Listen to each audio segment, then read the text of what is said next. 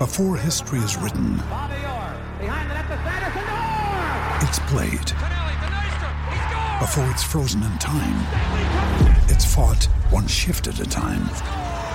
Before it's etched in silver, it's carved in ice. What happens next will last forever. The Stanley Cup Final on ABC and ESPN Plus begins Saturday. Another day is here, and you're ready for it. What to wear? Check. Breakfast, lunch, and dinner? Check. Planning for what's next and how to save for it? That's where Bank of America can help. For your financial to-dos, Bank of America has experts ready to help get you closer to your goals. Get started at one of our local financial centers or 24/7 in our mobile banking app. Find a location near you at bankofamerica.com/talktous. What would you like the power to do? Mobile banking requires downloading the app and is only available for select devices. Message and data rates may apply. Bank of America N.A., member FDIC. Mayo Experience. Mayo Experience. Mayo Experience. Mayo Experience. Experience. Welcome to the Pat Mayo Experience, presented by DraftKings. 2021 Week 16 picks against the spread, Cust Corner Mini, plus the free money bets of the week. And we're coming to you a day early because the games have not concluded on Tuesday as of yet, so I pushed the Jake and I ranking show into Wednesday. The best bet show with Rob and Cam will be on Thursday this week. Off day on Friday, and then on Christmas Day, the annual holiday tradition, a very custy Christmas. If you need to kill some time on Christmas, me, Garion, and Tim are back at it for the fourth consecutive year with a brand new Cust Corner. If you subscribe to the newsletter down in the description, maybe you can get it early. I don't know. Maybe the golf draft part 2 will be available to you early in the newsletter if you subscribe to the newsletter, because part 1 came out on Monday. There's 11 of us. If you're interested in golf whatsoever, highly recommend you check that out, as you should play in the One and Done, which is up on fantasygolfchampionships.com. All this information is available down in the description, as is the Pat Mayo Experience Listeners League. Because it's a holiday and I figure a lot of people aren't interested, it's down to 1,000 spots this week. So down from 3,000 to 1,000 to make sure that it fills, which means spots are going to be at a premium. So go reserve your spot right now. Smash a like, sub to the channel, time code us in the description. I want to bring in Jeff Feinberg. What's going on, man? You have just told us that you are going on vacation on Christmas Day, the best day to travel. Yes. And now that I am playing it in my head and looking at the calendar, I'm actually flying on Sunday morning. Will you arrive to your destination before the games start? Yes. Yes, that is the plan. I also have, I pay for a subscription so I could listen to the radio feeds if I want. But, I'm not going to lie to you. Hopefully it's stress-free. I think you can do that through the DK Live app. I think they have a relationship with TuneIn that if you go into the DK Live app, hit the box score of a game, then boom, you can just press the audio feed. Whatever. TuneIn is one of the 800 companies that just milks my bank account that I signed up for once and is still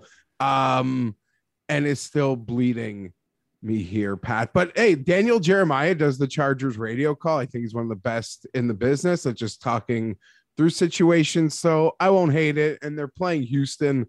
So hopefully there's not a full COVID outbreak with the Chargers, and hopefully it's a little stress-free, or honestly, my vacation will be ruined.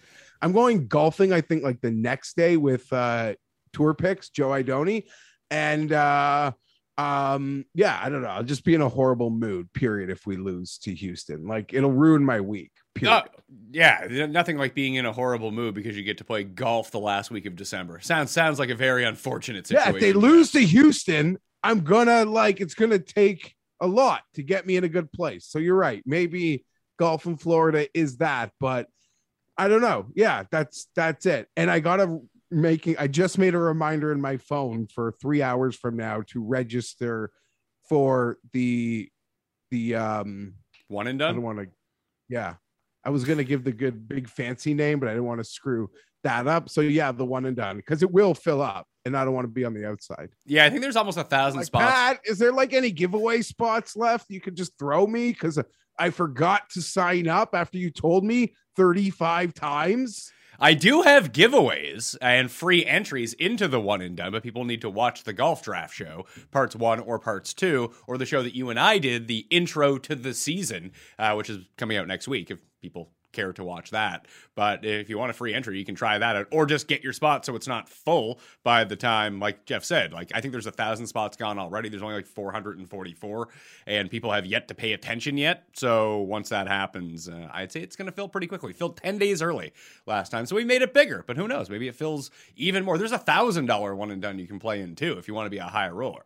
The Coin riding a heater from last week, because the week is still going, in studio with me, and he gave you 2 free money plays last week. The free money teaser hit. That's 2 weeks in a row for a free money teaser, but it came at the cost of his money line free money parlay, in which every leg lost outright in the game. It is Tim Andergust. Tim Andergust.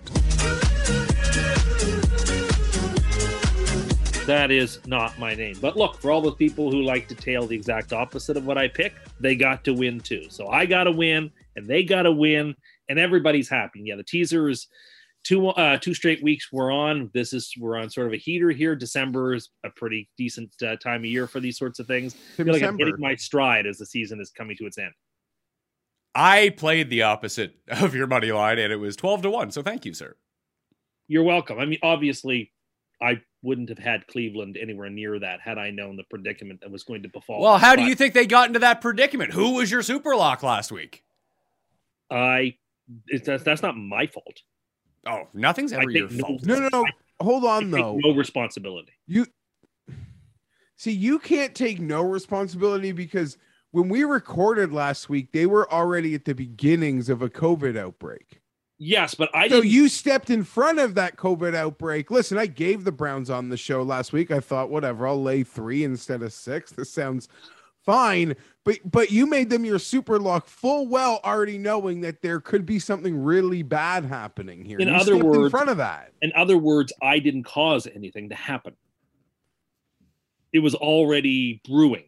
It seemed like it had stopped, and then you were like, Cleveland -3, super lock. And it's like, oh my God, positive tests just start going off. So completely your fault. People of Cleveland, I think you should tweet at Tim Anderson 87 and let him know that, I mean, Tim's buddy, the hero, Nick Mullins, was almost able to pull it off with like the C squad, but he just couldn't do it. So poor Nick Mullins. We all root for Nick Mullins on the show. He's a big fan of the show, very verified on Twitter. Nick Mullins, although Tim seems to think that he shouldn't be for some reason, despite the fact that he's an NFL quarterback, but Tim should be verified. Who knows? Recapping of the week, still 2 games to go as we do this. I'm 10-4. The Coin is 11-3. Jeff is 5-9, and Cust is 7-7. That puts me 1 game back of Jeff for the overall lead going into these games, and it passes the Coin. The Coin is retaking the lead over you as of right now, Tim. That's correct. Coin had a great week, but I still have two winners coming tonight, so it'll be fine. Does the Coin? Now, the Coin is opposite. You have Philly. The Coin has Washington. And what is the other game that's here? The Rams? Everyone has the Rams. So yeah, you can only make up one. Super Lock, right. I won again because I'm fire at Super Locks, apparently. 12-3 on the year with the Bengals covering the 2 points. Jeff Falls getting screwed by the Ravens in 2 consecutive weeks. He's now 9-6. Cust is 7-8. Maybe time to stop betting for or against the Ravens, Jeff. Yeah, I don't know. They just keep being a thorn. Like, those are 2 games. You're kind of counting your money, especially on the line that I had last week when we recorded, the show before things got really hairy. And yeah, no, not so fast in Baltimore, which in and of itself, the Ravens have become like a lightning rod talking point, because so early in the year they were winning, but all the metrics showed that they didn't really deserve the wins or their record. And now they're kind of just maybe water's sort of finding its level overall with their record. And shit's getting crazy, but I'm staying away now from Ravens, period. With the win and the loss, Cuss is now 5-13 on the free money plays and 14-97 career. Tim, this is your best year ever on your free money plays, so congratulations. I know, and we still have 3 weeks left, and I feel good about this week's teaser, so let's roll. Let's go. All right, let's get in to the Thursday game. I've already bet on this game. San Francisco at Tennessee. Tennessee is a 3.5-point dog at home. The Niners are 7-7 against the spread. 8-6 for the Titans. 44.5 is the over/under. It's funny, after watching that Titans-Steelers game, the Steelers defense played really well, but Pittsburgh had no business winning that game. If Tannehill so rarely turns the ball over, like in general, then the Titans turned it over 3 times in 10 plays, and that was just the end of them. They were winning the game to that point, and they just got buried. Obviously, Julio Jones got hurt with the hamstring injury. A.J. Brown has been activated to return from injured reserve. I do not think that he plays in this game. I'm just going to keep it pretty easy. San Francisco at full strength against a battered Tennessee team. It feels like a really trappy line. San Francisco feels like the super square side of this game. I don't really care. I've already bet on the 49ers minus 3.5. I'll take San Francisco. Jeff. I'll make it quick, I guess. I am with you. We are on that 49er bandwagon. I've sort of been saying for a few weeks, no fault of Les Titans, but they're just in a horrible way right now, and every sort of thing that went their way maybe last year, the last couple years, is sort of starting to work against them in many ways. Health specifically to really key players. I don't know. I think they can be picked apart. I'll say this right now.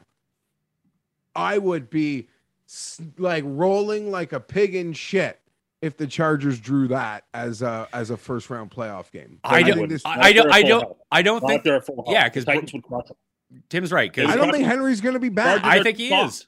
Henry's 100% going to be back. They're going to be at 100% strength when they get to the playoffs.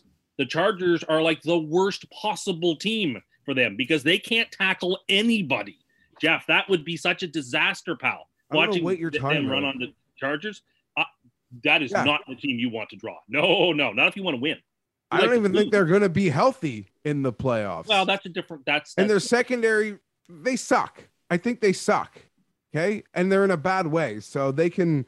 I'm not expecting them to be healthy. The Chargers, for all the weird things, they're getting healthier in many weird ways, and the Charger defensive metrics are going up probably exponentially, especially against the run at the moment. Well, when you're the worst possible, you can only go up. You can't go down. It is true. It is true. They have improved. They have improved mightily in the run. But they don't need department. to be like the best in the league. They're like a really good ball striker who just needs to be like not be a horrible putter. If I'm making any sense there, like their offense can hopefully carry them. Anyway, I don't like Tennessee. They're in a bad spot. I don't mean to take this macro view of where the Titan season is going, even though I believe it's going down the shitter. And they're so lucky for what they pulled off earlier in the year to give them this comfort zone. It's funny. I was wrong because last week on the show, I kind of made the point that they are kind of playing for nothing and Pittsburgh's playing for everything. But the irony is when that game kicked off on Sunday, they could have been the 1 seed with a win. Yeah. So they gas can that. And now they're really behind in an ability to be a 1 seed. And they truly are playing for freaking nothing, people. Nah, a team like they could lose the division still. They have can't. They have a 99% playoff probability. Like 97%. Yeah, they'll still make the playoffs, but I still think that they would want to be the 4 seed rather than be like the 7 seed. Yeah, sure. They're just playing. They're playing for very little, and they're injured. Yeah, by all accounts, based on the injury timelines for all these guys, Brown and Henry should be back for either week 17 next week or the playoffs. I would guess, or I guess week 18 or the playoffs. Brown will for sure be back for the playoffs. I don't trust that Henry, like they're going to just get to the playoffs and give him 30 carries. Oh, they most definitely will. They're not bringing him back not to ride Derrick Henry. No, but I just mean there's no guarantee that he's healthy or even going to be close to 100%. Sure, I would agree with you. I love the Titans in this game. I think that's the side you've got to play here. This is that Rams-Titans game redux in a lot of ways. Everybody is going to be on the 49ers. But, I mean, look, we watched last week. If Atlanta could execute in the red zone, the Niners would not have covered, and they might not have won. How many points did the Niners win by last week, by the way? what did they win by? 20? And how many times did the Falcons stall inside the red zone? Multiple times. So essentially your point is if Atlanta could convert inside the 10-yard line, which has been their biggest Achilles heel for the past 5 years, they'd have 2 Super Bowls and be like undefeated this year.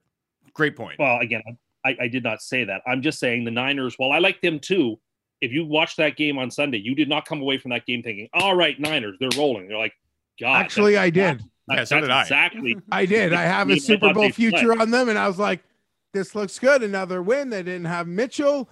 They're getting healthier. I thought they were kind of, in many ways, like good Kyle Shanahan 49ers. Well, this is the last Thursday game of the year. This is a long travel for the last Thursday game. I expect the Titans to knock them out. Give me Tennessee. All right, so Jeff and I both on the Niners. Jeff and I, we're both taking the Niners, right?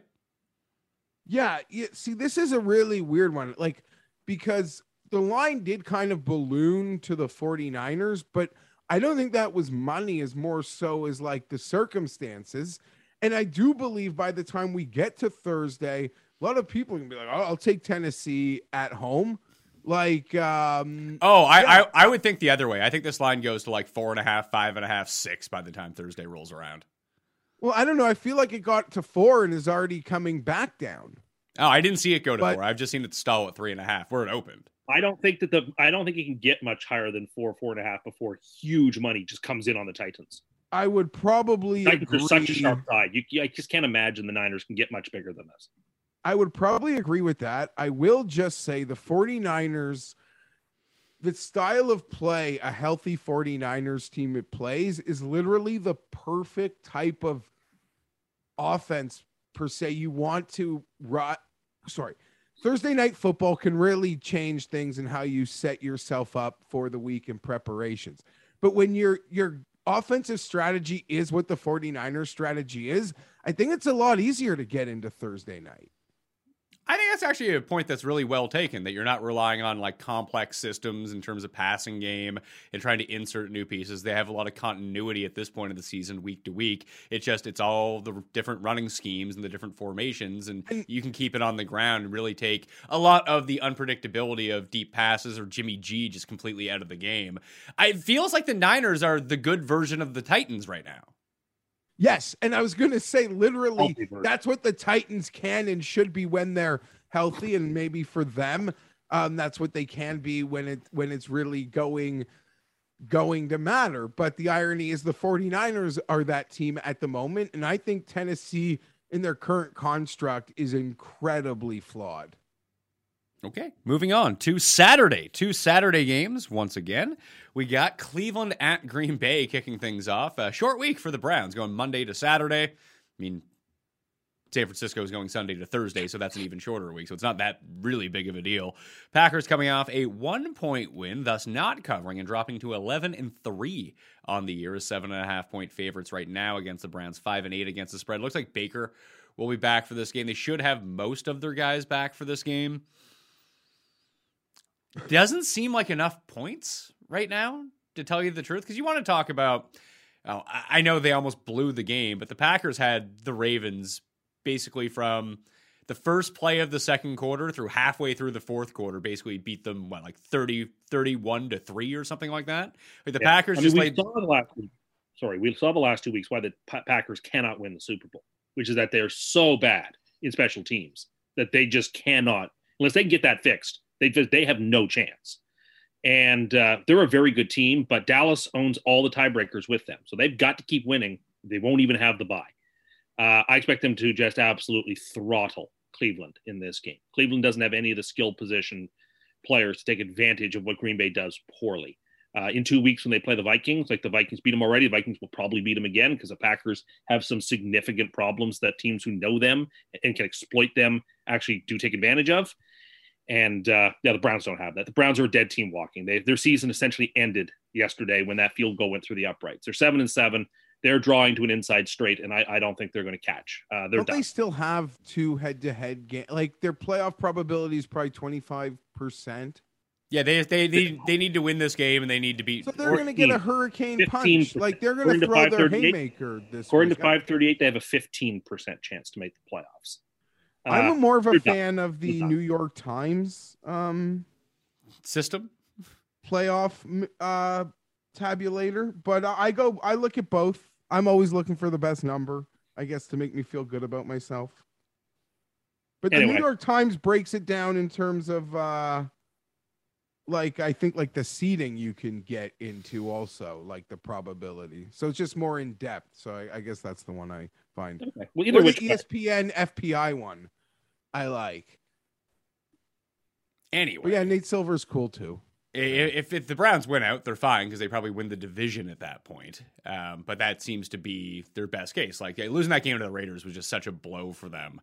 And it depends on what happens with some of these other teams too that are right around like the 7-7 spot. Like it's Indy that doesn't have like the easiest schedule coming in, right? Or do they have the super easy schedule? Oh, everyone in the AFC North has a hellaciously difficult schedule. Browns have Packers, Steelers, Bengals. Like the Browns have. Yeah, Packers, Steelers, Bengals, I believe. The Bengals have the Chiefs, and they have the Steelers, and they have the Ravens. Like, there's no... And then, anyway. And the Ravens have and the Ravens' extra game is the Rams in Week 16 next week. Oh, yeah. So, wow. Yeah, and the Steelers play the Chiefs this week. Like, everybody's got tough draws. But, like, Cleveland is clearly of those four teams. Okay. They're certainly less talented than Baltimore or Cincinnati. You can make a case that maybe they're more skilled than Pittsburgh. Okay, that's fine. But I don't know. I just think Cleveland is a done deal, and I don't see anybody going into Lambeau and winning that game when it's dark, and it's just that's a classic spot where I just think it's a very bad draw for the Browns. Got a bad draw. Things did not work out for them. That their game from Saturday had to get postponed because of coronavirus, and then they're sent back out into Green Bay. It's terrible circumstances. I feel bad for them, but they're done. No, you don't. Yeah, you hate them. No, I don't want to see a team go out that way. I'd rather see them just go out being beaten as you would just rather see Baker lose than Nick Mullins look great? Or not great, but look very competitive? Well, look, I would prefer to see Mayfield's last couple of games with the Browns be games he plays in, but whatever. It is what it is. Were you surprised, Jeff, that this line didn't change after the Browns game on Monday?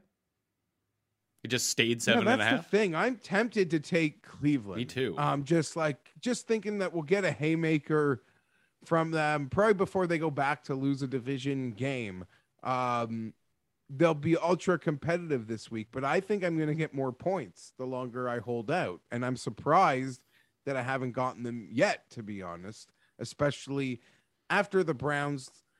I mean, Tim is right. Like, even if they get pieces back, the skill positions there are just, there's so much to be desired at the moment. Like it's pitiful, to be perfectly honest. Well, the one thing that Green Bay doesn't really do all that great, they're a very good tackling team, but their run defense is not all that great. You can run on the Packers, and if the Browns have a chance in this game, it's going to be about running the ball 40 times, getting Chubb going. Kareem Hunt should be back. Like, their offensive line should be back as well. Like, they were missing two guys on Monday night. They should all be back by Saturday if they can all clear protocol and everything like that. So I think their running game will look a whole lot better than the depleted unit did against the Raiders. So I'm going to take Cleveland plus 7.5. I agree with you that this goes to probably 9.5 or 10 by the time Saturday. Once Saturday afternoon hits and it's Christmas Day and people are fucking sick of their families, people are like, no, let's bet on the Packers. That's free money. And then they lose outright or something. Yeah, I'm going to take the Browns. I'm going to take the Browns as well here. Not like great confidence, but I don't know. I think you're going to get a max effort and a close loss. Indy in Arizona is the late Saturday game. Arizona's favored by 1.5, coming off a loss to the Lions. 50 is the over-under. Both teams 9-5 against the spread. I can't recall, just off the top of my head, Tim, because you're better at this stuff. When was the last time that big of a favorite just got beat outright by like what is objectively a bottom three team in the league? Like by a lot, like actually blown out. Minnesota Buffalo 3 years ago. Yeah, the Josh. But in retrospect, that's not as bad because Josh Allen turned out to be really good. It was a rout by the spread.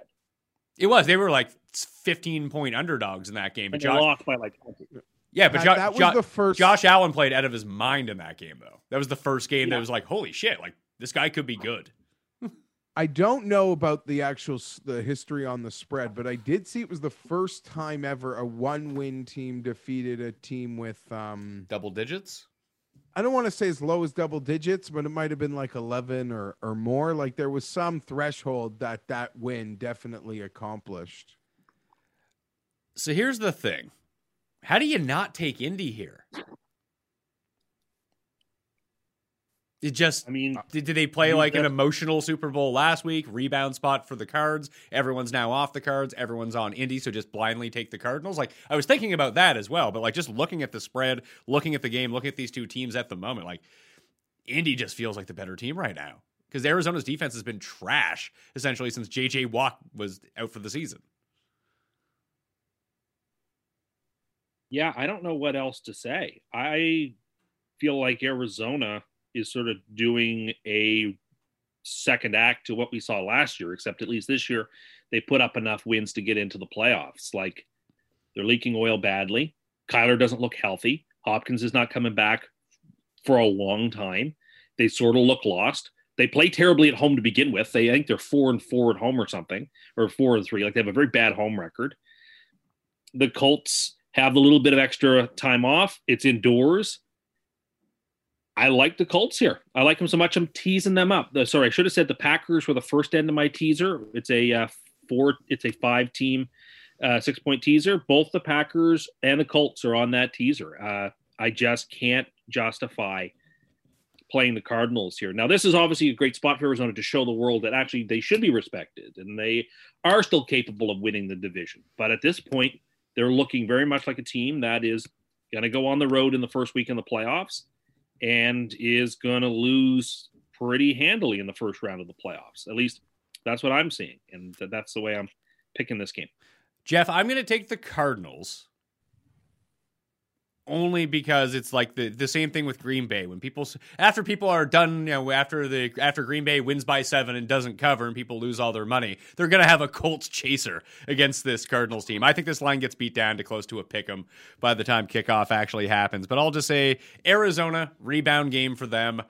On paper, like everything points to Indy to me, but I don't know. I'm starting to get, if I was an Indy fan, I'd start getting concerned about Wentz pretty soon if I wasn't already. Yeah, that was concerning for Wentz.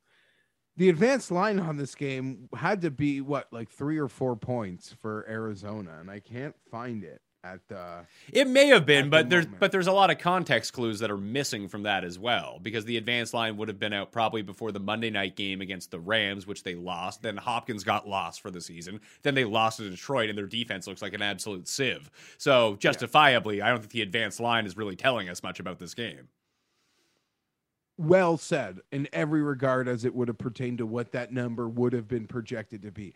The loss of Hopkins, hopefully Kyler can overcome this because he just seems so lost. Like the part of the playbook where it's like, I'm just going to keep the play alive and find Hopkins, and just upchuck Kamalu it to him. And Hopkins was so good at that. He could be running a curl. Kyler gets lost and then he's like, just going deep or just running, across the field for him. Like they have such good chemistry with that. Kyler's body language in that game, hyper concerning, like scary if you're watching that. That would be weird. It almost says a lot about, geez, you better, I don't know if it's that game said more about like how hungry and kneecap biting the Lions are or how just the Cardinals got, but I feel like this is a good team that's lost back-to-back football games. They were probably not as good as that record was before, but yeah, I'm going to buy the Cardinals at home here, who I want to say have had 2 embarrassing primetime losses at home, a Thursday to the Packers and that Ram game on Monday a couple weeks ago. So, I don't know. Better answer the bell at home in prime time, but all points to Indy, and I'm on the Indy wagon, but I like the Cardinals here. Yeah, it just feels like a spot where, like I said, everyone bailed on the Cardinals, everyone's on the Colts, just kind of pivot, go to the other side, because you can make a compelling case for the Cardinals. If it just boils down to who has the far superior quarterback, the Cardinals are going to win that almost every single time against Carson Wentz, even if he's hurt. And I get what Tim is saying as it pertains to the Cardinals. I just think it's a little unfair at this like exact moment in time like there's still a little too much time left for him to proclaim them like full on dead man walking. But, you know, maybe you can make the case that it's very similar, different rosters totally, but like similar to what happened with Pittsburgh last year. Like sometimes running out like the freight train is the worst thing that can possibly happen to you. You know, like a horse in a race, you're out of steam in some regards come the finish, and you're literally like sloppy meat come the playoffs, and someone's licking their lips to catch you. There's still 3 weeks left of football. So I'm not willing, and it's like so easy to say the Cardinals are done and they can't fix what their problems are. Like that's ridiculous to me also to make that conclusion. Looking at the rest of their schedule, like they're still leading this division. We don't know what the outcome of the Rams-Seahawks game is, but the Seahawks somehow beat the Rams, and all of a sudden they're just back up by a game in the division. They have a very tough schedule coming in, but they get the Seahawks in the final week of the season. You get the Cowboys next week. So a win here would really go a long way to not going onto the road in the first round of the playoffs. But, you know, things aren't looking great, but maybe in a good spot here. Kyler's got to start running again. And if he can't run, you know, that limits both what you said about Kyler extending plays, finding guys down the field, doing whatever, and really getting bulk yardage that way, plus his running ability. But that also puts so much pressure on their run game, knowing like Kyler has, I think, 2 designed runs the past 2 weeks. Like he needs to be up around like 5 to 8 a game just to keep the defense honest, knowing like having Kyler as a pocket passer, he's fine, but he's not elite. When he can start using his mobility, running around, and then using his arm strength, all of a sudden, he's one of the best quarterbacks in football. They need to get back and just throw different looks at these defenses. And you do worry that Arizona's run defense is so bad that Jonathan Taylor literally carries the ball 30 times for 300 yards, and that's just the end of the game. That's really what we're hedging against here on Saturday. But that's the end of Saturday. Giants and Philly kick off Sunday. Philly's favored by 10-42 is the over-under. The Eagles have not played this week as we are recording the show. I'm expecting them to beat Washington, but who knows? Considering Washington, I still think has a completely battered defense at this point. Is Jake Fromm going to start this game? Is Mike Glennon going to start this game, Jeff?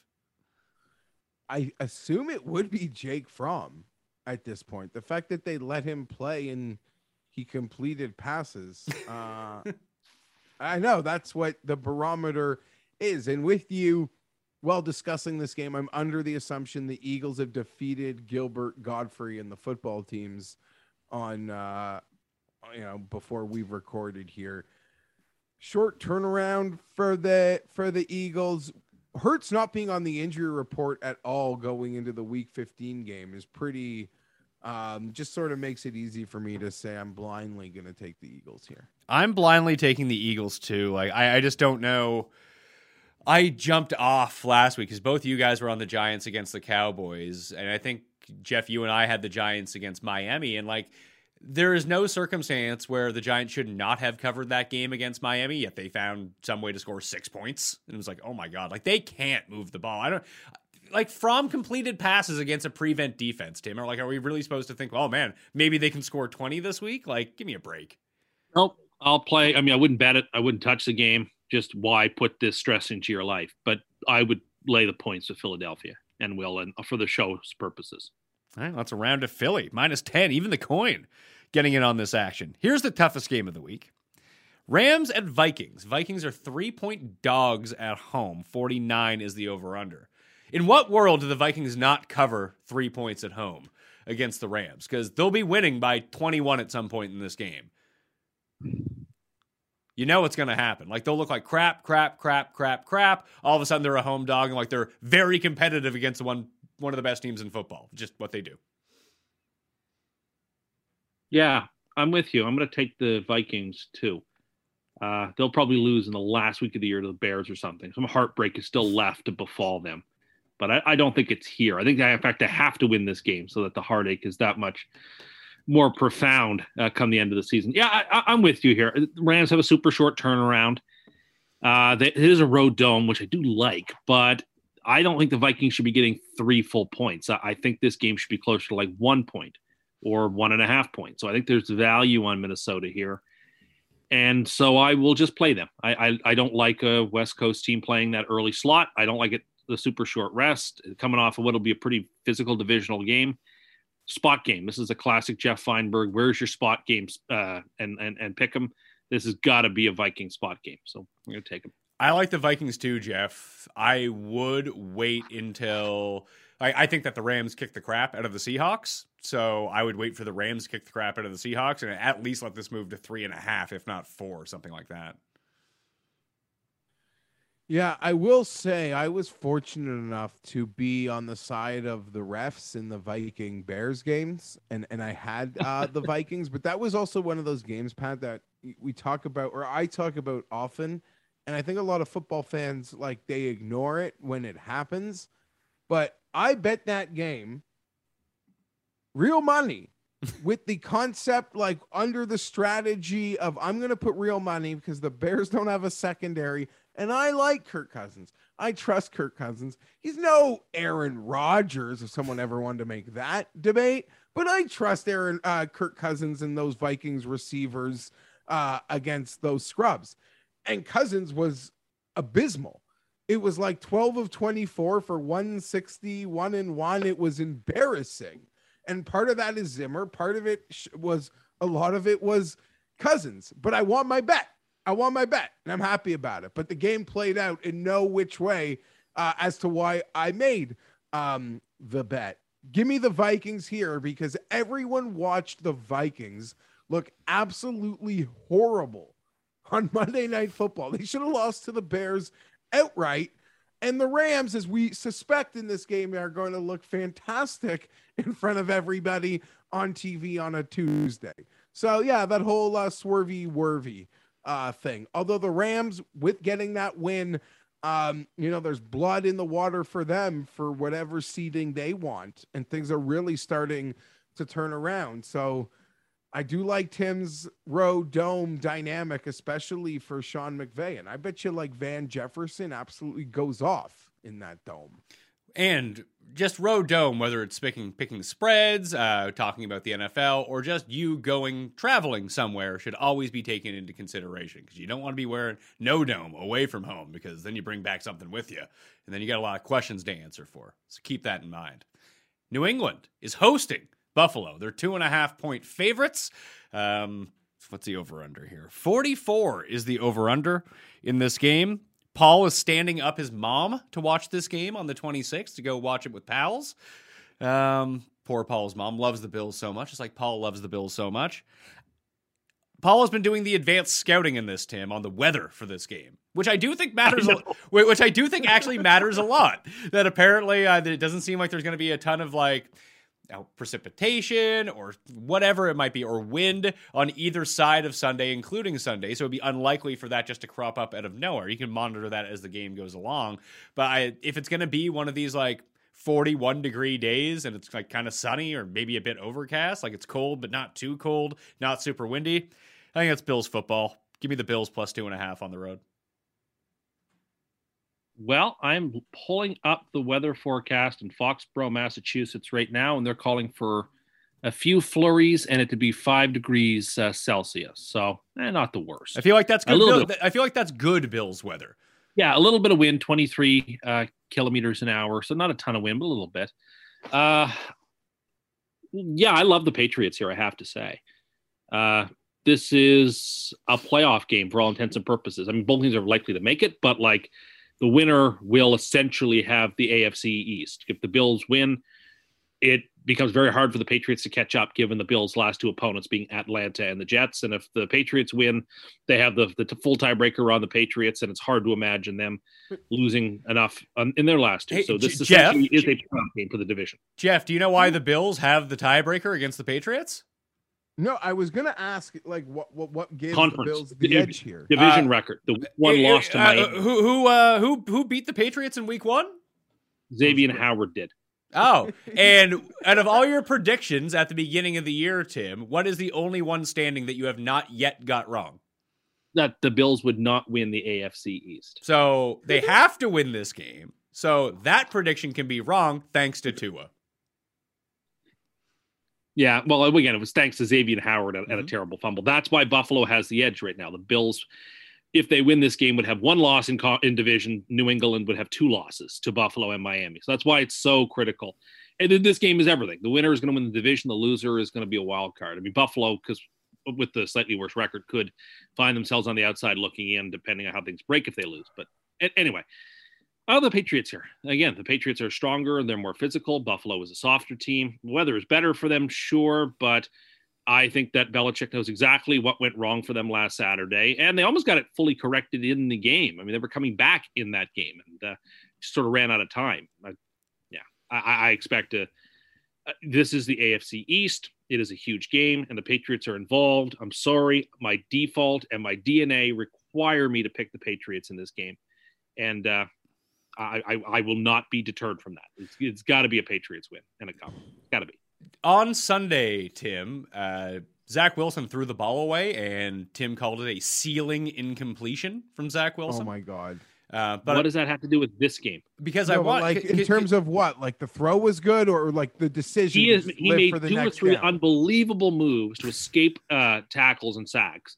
Rolled out and then didn't force the ball. He threw the ball away after he'd avoided a couple of sacks on the same play. I was like, I said to the guys in the room, like, this will not show up on the stat sheet. No one will see this in the highlights, but that is a ceiling mature play that he wasn't doing 2 months ago or 3 months ago. Another game without a pick. He was, he's maturing and playing better. And that was without a question, like a ceiling incompletion. Like that's what you want to see. So this is what Tim is looking at for rookie quarterbacks. What I saw from Mac Jones on Saturday evening was very poor first half, but the step up in the pocket pass to Hunter Henry for the touchdown was probably the best overall QB rookie play that I've seen this year. Like the pocket presence, buying yourself the time, stepping up and throwing the ball into a really tight window. It was a really incredible play.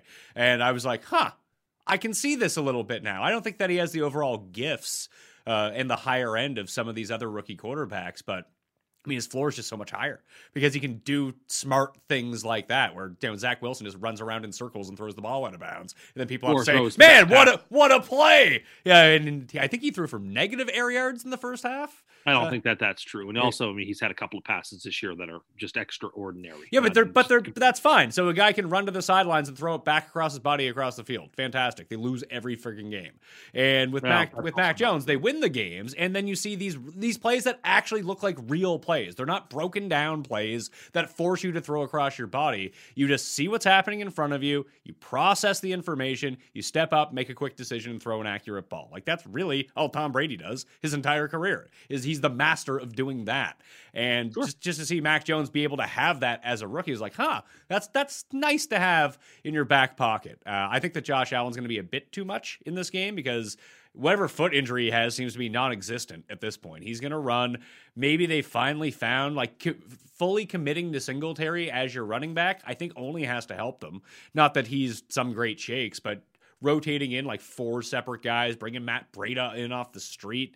It feels like it throws their offense out of whack a little bit. At least now it feels like they're a little bit less predictable with the same guy back there all the time. But Jeff, you have not made a pick yet. Will you be taking the Bills? So I will be that hamster going into that electronic fence looking to get that cheese on the Bills Patriots. Yeah, I'm just trying to get my money back. How do you put this? I have so much respect for the Patriots. I do. I don't want what I'm about to say to feel like I'm diminishing it, but I still feel like they are not as good as they appear to be in sort of a end of late October into early December run. Like, I don't believe they are that good. Maybe next year and the years ahead as they continue to, get better and add the perfect pieces, they'll find it. And Mac Jones, everything you just said about Mac Jones was perfect, Pat. The ability to just read and dissect and feel it and see it and step up and throw, and man, like you could just tell. And in another 3 starts, in another 17 starts, in another 32 starts, in that offense with that coaching is going to be a real problem. I'm just got to go back to the Bills here. I got to go back to it. I'll feel I don't really have a case. I just got to go back to it. I lost on them a couple Mondays ago. I'm happy to make the same mistake again with money. All right. Paul, how are you feeling about this game? Bills win. Okay, easy game. Just listen to Paul. Bills fan thinks Bills win. Good enough for me. Tampa Bay at Carolina. Carolina's a 10.5-point dog here.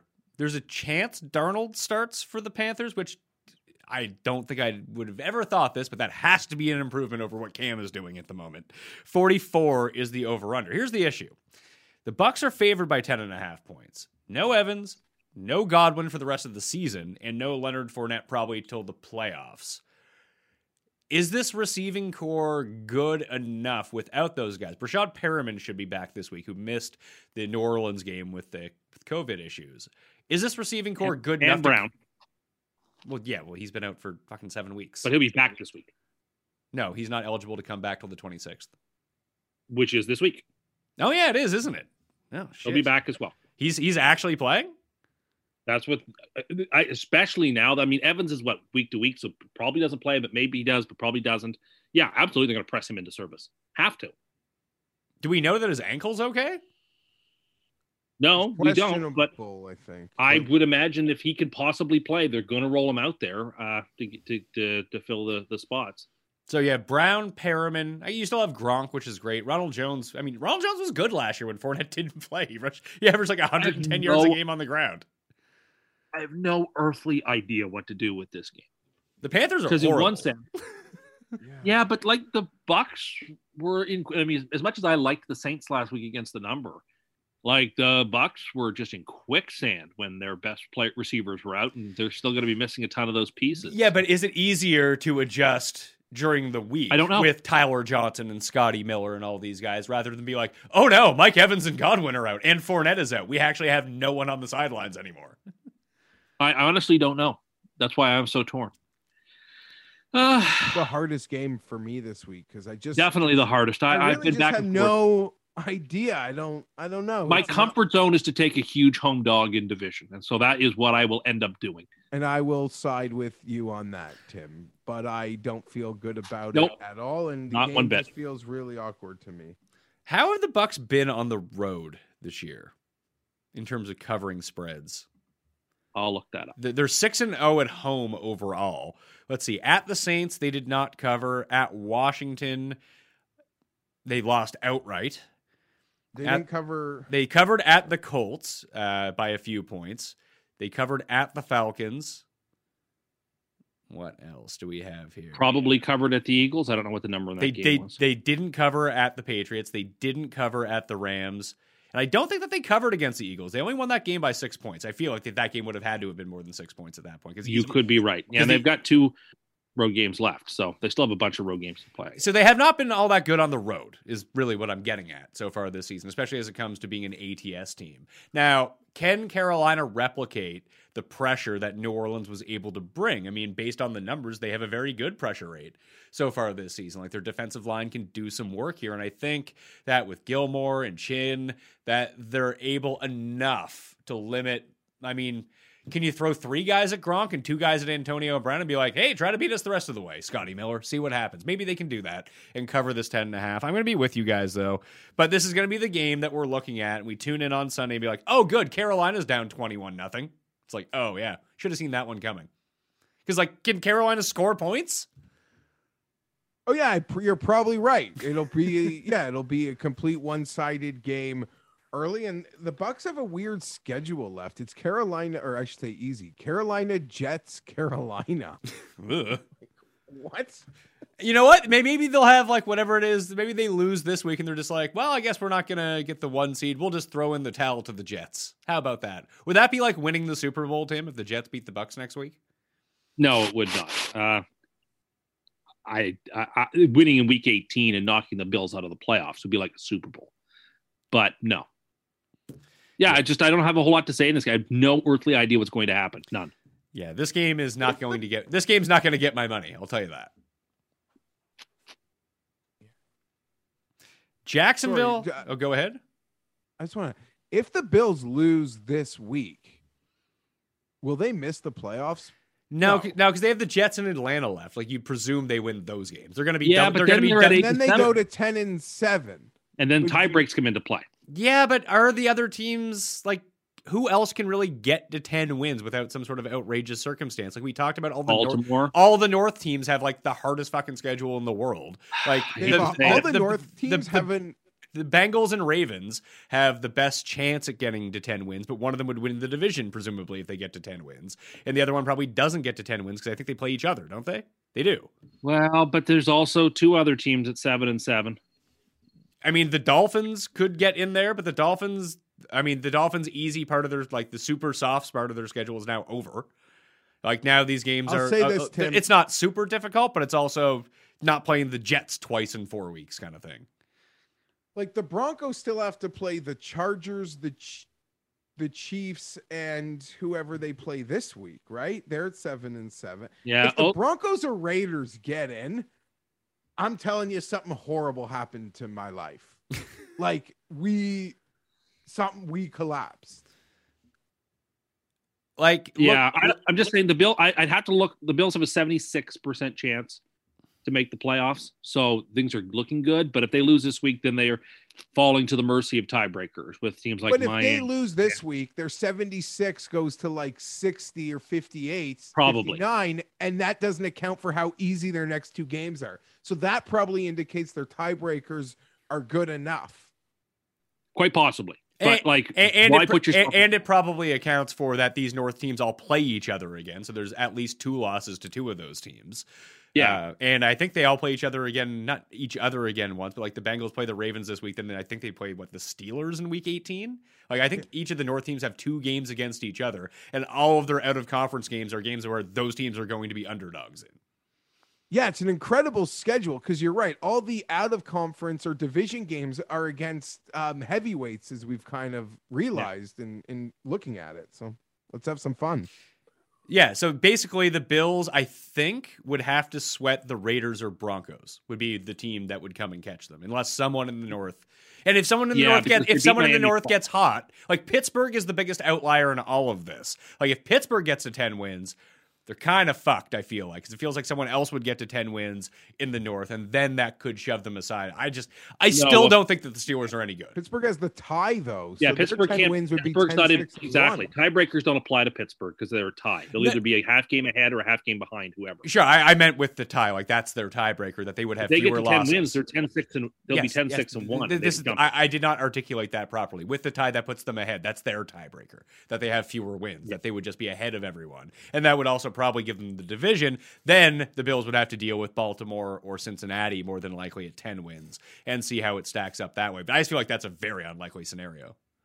I agree. But like if the Bills lose this week, I think there's going to be a panic set in. And I might be tempted to take Atlanta next week because of it. Well, there's no team in football with a better point differential than the Buffalo Bills. The Patriots are actually second in that. The Bills have outscored their opponents by 151 points so far this season, which is just kind of crazy to think about. Yeah, poor Bills. Jacksonville at the Jets. Toilet bowl. Now that Detroit's good. Jets are favored, Tim, for the first time since week 4 of last year. You were bragging about it to us in our text thread. That's how pathetic you are. 41.5 is the over-under. It's late December, and the Jets are favored in a football game. I can't be too upset about it. Favored against the Golden Boy, the great receiver, hold on. quarterback of all time. I never said anything about being upset about it. You were telling us how good the Jets were because they were favored in a game. Makes me happy. It's been a long time, as you mentioned. It's been a long time since the Jets have been favored in a ball game. And this game to me is full of intrigue because I get to see the top 2 quarterbacks play, and we can stack them up against each other and rank them out and see who finishes better and who finishes worst. And also the loser has a real shot at the first pick in the draft because of the strength of schedule weakness that both teams have. So very interesting. Like there's a lot of, I would never want to call this game a hinge game, but like it sort of is in terms of like the consequences of it. Like the loser has got a real easy path to the top pick overall. And the winner obviously will have the team will be able to assert, look, my quarterback beat that quarterback. The stakes are as high as they could be for a game consisting of teams that have 4 combined wins this late in the year. So like the stakes obviously aren't very high, but they are as high as they could be given the context. You know the Jets are 3-11, right? We are 3-11. I'm sorry. So it's I forgot the Jags had 2 wins. I thought they had 1 win. You're right. They have 2 wins. Look, the Jets were frisky for a whole first half against the Eagles.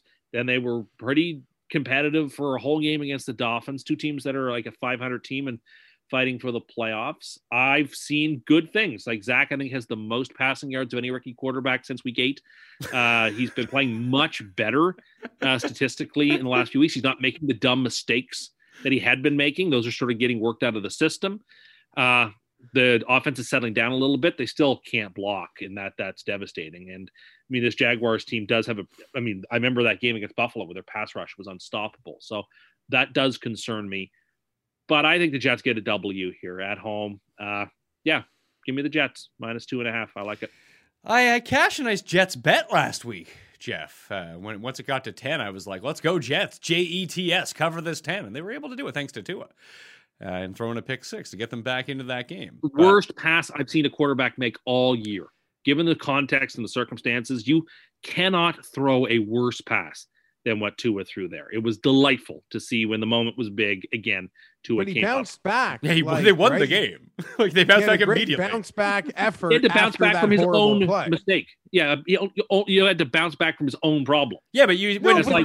It's How come when Zach Wilson does it? How come when Zach Wilson does it, he just throws another pick on the next play? You're like, oh well, it's not his fault. The beauty of the bounce back is yes, it's acknowledged that something bad happened before it. And the road to seeing your quarterback or favorite player, golfer, athlete have a bounce back situation requires something bad to happen. Like no one wants their team to go down 17-0 in a game. But in the situation where your team goes down 2 scores and then your young quarterback comes back and leads them to victory, you take like a whoa, like that was extra special. Like he made a horrible play, a horrible pick 6, an embarrassing pick 6. Like I wish there was a video of you watching that pick 6. But then got the ball back and got the points back. And that like is in and of itself. It sucks he had the pick 6, but that created an opportunity to show that like wipe it off, bounce it back, march him, score, win the game. And he did it. Tua career completion percentage is 67.1. That is the single highest percentage of any quarterback ever, Tim, through their first 20 games since 1950 with a minimum of 500 passing attempts. Yeah, I bet you Miami's really happy that they passed on Justin Herbert and took Tua instead. I'm sure those numbers make them feel really good about themselves. Yeah, sure. Great. Play them next year, Hold on. So let's just see, because my whole debate was Tua versus Herbert. Tim's was literally Tua versus every other quarterback in the league. And Great. yes, they might regret Tua versus Herbert, but that's my debate. And that debate doesn't need to be had anymore. Your debate is he can't even have a job. He can't start for anybody. He is horrible. And it's great. Let the Dolphins waste this window they have when they're a half-decent team with a quarterback who's holding it. Great. Keep wasting it. It makes me delighted that they went 10-6 last year and didn't get the playoffs. You're going to go like 9-8 or 10-7 this year. Does what he do. Sorry. Great. If Zach Wilson is able to bounce back next year in the way Tua did this year, you would be doing freaking cartwheels that your body isn't even capable of doing. Well, I am capable of a cartwheel. But anyway, we'll see. Tua's been not horrific, but he's still not good.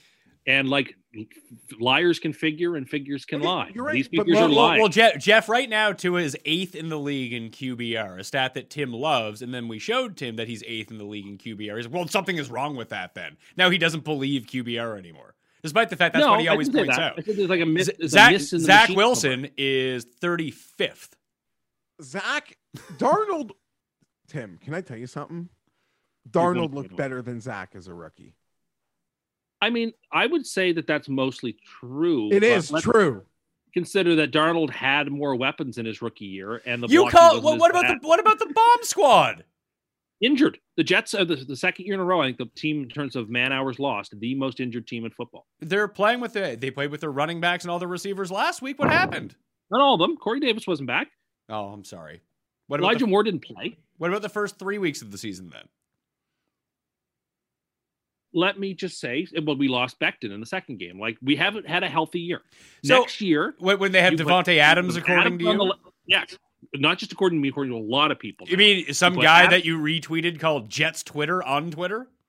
You put Adams out there on one side, Davis on the other. You've got Moore in the slot, Michael Carter running the ball, Zach improving, a defense that's going to have 2 top-tier picks to put on the defense. This is going to be a very, very, very, very, very special team next year. But not now.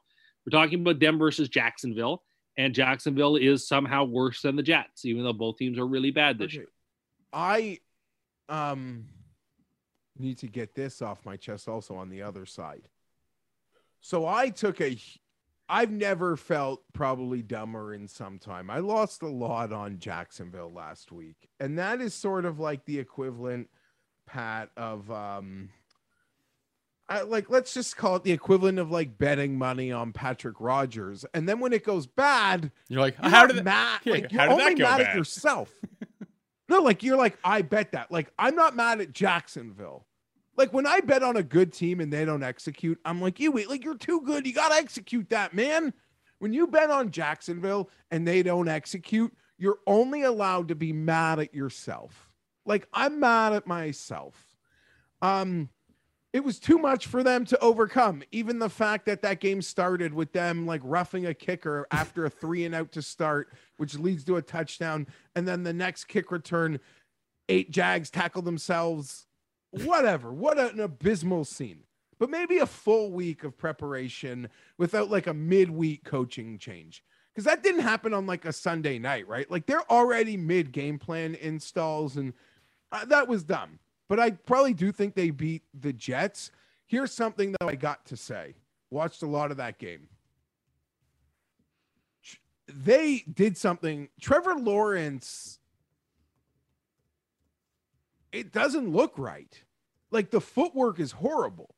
And I'm not calling this like an end game. And they're going to get someone in there, maybe a Byron Leftwich, which is the hot rumor.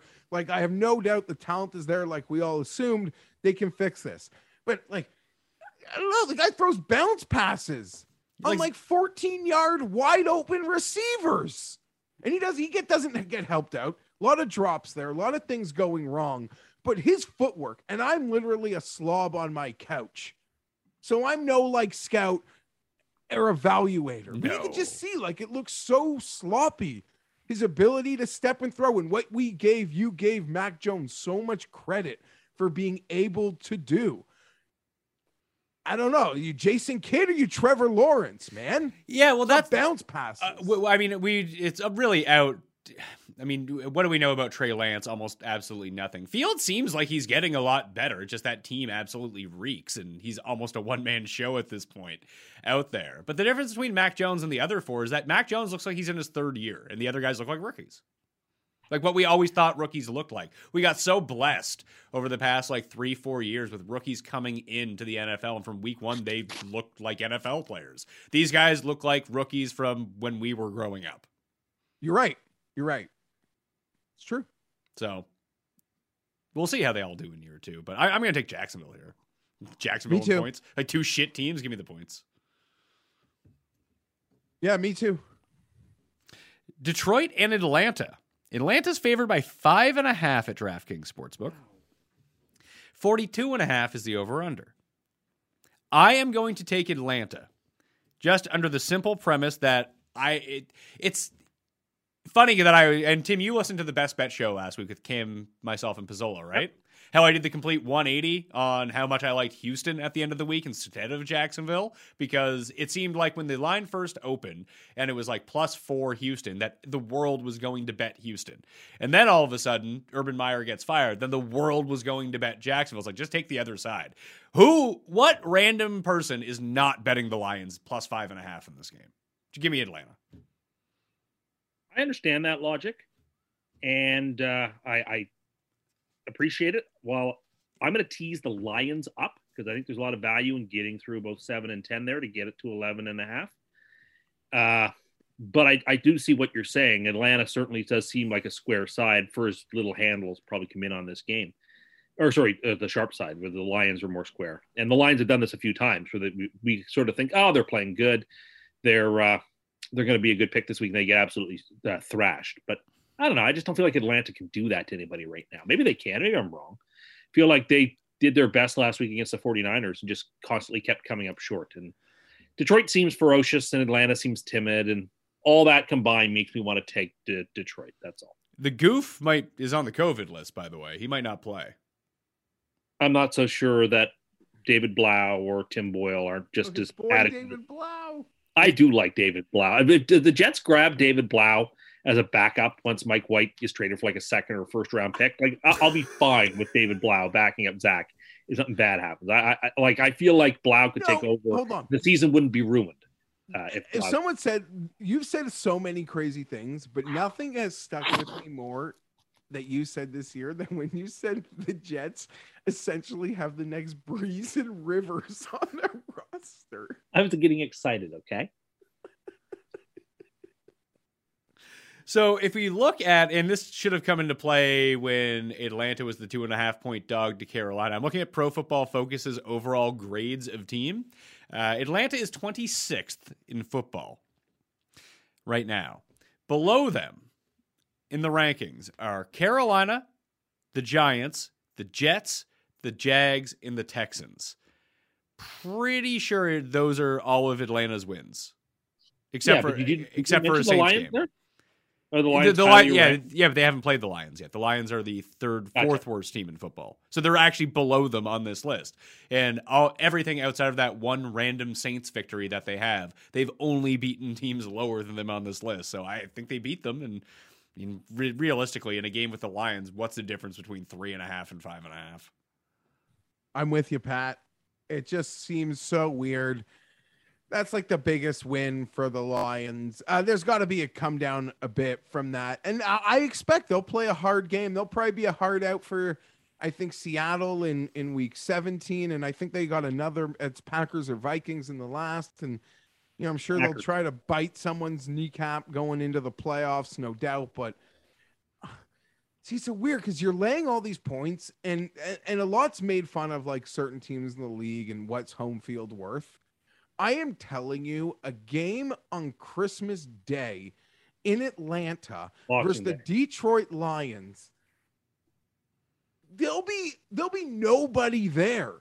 Like, Atlanta's an abysmal home crowd, like only when the team is good. It's really a bad, situation. That's why they're the only team in the league that can literally sell like $2 hot dogs. Like, anyone else can sell $11 hot dogs because there's at least like an interest in going to the football games. So you're literally like not even paying for a single cent for a home field this week when you're laying that 5.5. I'm still laying it, but I'm just reminding the audience of how dumb I am. Tim, who are you taking? Detroit. Teasing them up too. They're the next part of the tease. And I knew it's not like, I don't know if I'm allowed to take credit for it, and we're probably not done yet. And I don't even know how bold of a claim it was, but I did guarantee Detroit would not get the number 1 pick. The funny thing is I guaranteed Houston would, but I guaranteed it wouldn't be Detroit.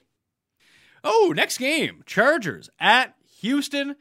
Texans, 9-point home dogs. Chargers only 7-7 against the spread. Texans 6-8, 46 is the game total. Austin Eckler, I saw, is now on the COVID reserve list, Jeff. Does that mean he's out for this game, or did he not test positive? He's just like a close contact. I don't know. I can't make heads or tails about what's going on with this new policy. Yeah, I'm not really sure, but Bosa's been ruled out because he's not vaccinated. Oh, and he might actually have COVID. But everyone else, they are claiming is day to day. Thankfully, they're playing the Texans, but this is alarming. I don't know. Keep Herbert in a bubble, keep him precious, and we should still be able to beat the Texans. You hope so. It a lot like the Bills, and maybe this is just I have not gone back and looked at it, Tim, but it feels like the Chargers beat the crap out of really bad teams, just like the Bills do. We only played the Giants, though. We don't really have that to go by. Beat the crap out of them. Do you like Houston here, Tim? No, I don't. I not enough to put them in, or not enough to put the Chargers in any parlays or anything, because I am concerned of a potential outbreak. A person sort of has to be, don't they? I am. So, Well, What? Keenan Allen should be fine, right? Yes. And Mike Williams, was he on the list earlier? Or like what? I remember, didn't they have this like 2 weeks ago? Yeah, but those were a lot of close contacts. This now it's more concerning because and who, if Herbert went down, is it Chase Daniel who would take the snaps, Jeff, or would it be Easton Stick? it's Chase Daniel. That is just like, we can envision a lot of things. Let's not go there until we have to, Tim. What do you mean? You just envisioned it by saying we need to make sure we keep him 100% safe so that nothing happens to Herbert. Yeah, but I don't want to role play what happens when he is. Well, but if there were ever a game that would be okay to have a backup QB play, would probably be this one, right? Anyway, we'll take the Chargers. I don't have much confidence in it. It was a tough loss for the Chargers last week, gutting. We'll see what their mettle is made of. Do they bounce back and crush the Texans, or do they win this super close? And does that game linger? I have no idea. This is a good gut check game for the Chargers. Let's see what they're made of. I'm very interested to see the result of this game. Very, very interesting. Well, I don't know that doing something to Houston would prove anything, but let me tell you, the extra time would probably be beneficial. And I want you to know that that was probably the second greatest loss in Chargers history in some time. Ceiling loss. I mean, first place is still last year's game versus the Patriots. That was so bad. I knew it got Anthony Lynn fired. No ifs, buts, what ifs could then save the job. This was a game, Tim, that, as Sean O'Hare, former New York Giant, pointed out, reminded him in many ways of when the Giants and Patriots played late in a season before the Giants beat them in a Super Bowl. And it was, yes, the Chargers had beaten the Chiefs in week 3. But the Chiefs, to me, like, I still hold them in such a reverence, but now it's just like a respect level. The fear level, gone. I know we can beat them. Our locker room knows we can beat them. We lost the battle. But oh, baby, it showed we can win a war. We can goddamn win a war. They are the team to beat. I am not going to mince about that. That is not even to be debated. But we split versus them, and we can beat them. And the Patriots, we lost to by 3 points. And 4th and Staley, I told you guys, every time you let me talk about it in the offseason, you'll see what I am hearing. People watch these games. I don't know, like, maybe you're just this guy that watches primetime football, so you're like turned off sometimes by what Staley is doing. Nothing is a surprise to anybody who has listened to every word the man has said since he has taken the job. I told you, nerds, you were going to love him, and I know you do. Win, lose, or draw. There is a conviction now, and people are like, oh my God, the defense must be so mad at him. They let him down. No, you don't understand. This has been going on since the summer. There are daily conversations. The defense understands their responsibility. You don't think Staley has conversations? The defense knows we're going for it on 4th down. The defense knows they might have to be put back onto the football field. That's all part of it. That's not a surprise. That's not a surprise. We are coming for jugulars, and we are going to take them. And now, as I close this, I will say, sports books, before the season, friends, they were offering listen, the day after the Super Bowl, I bet the Chargers at 40-1 to win the Super Bowl. I got cut off. Okay? They went into the season at essentially 35-1. Today, DraftKings Sportsbook, you can get them 35-1. This is a team with a 75% to make the playoff probability. This is a team that plays Houston this week.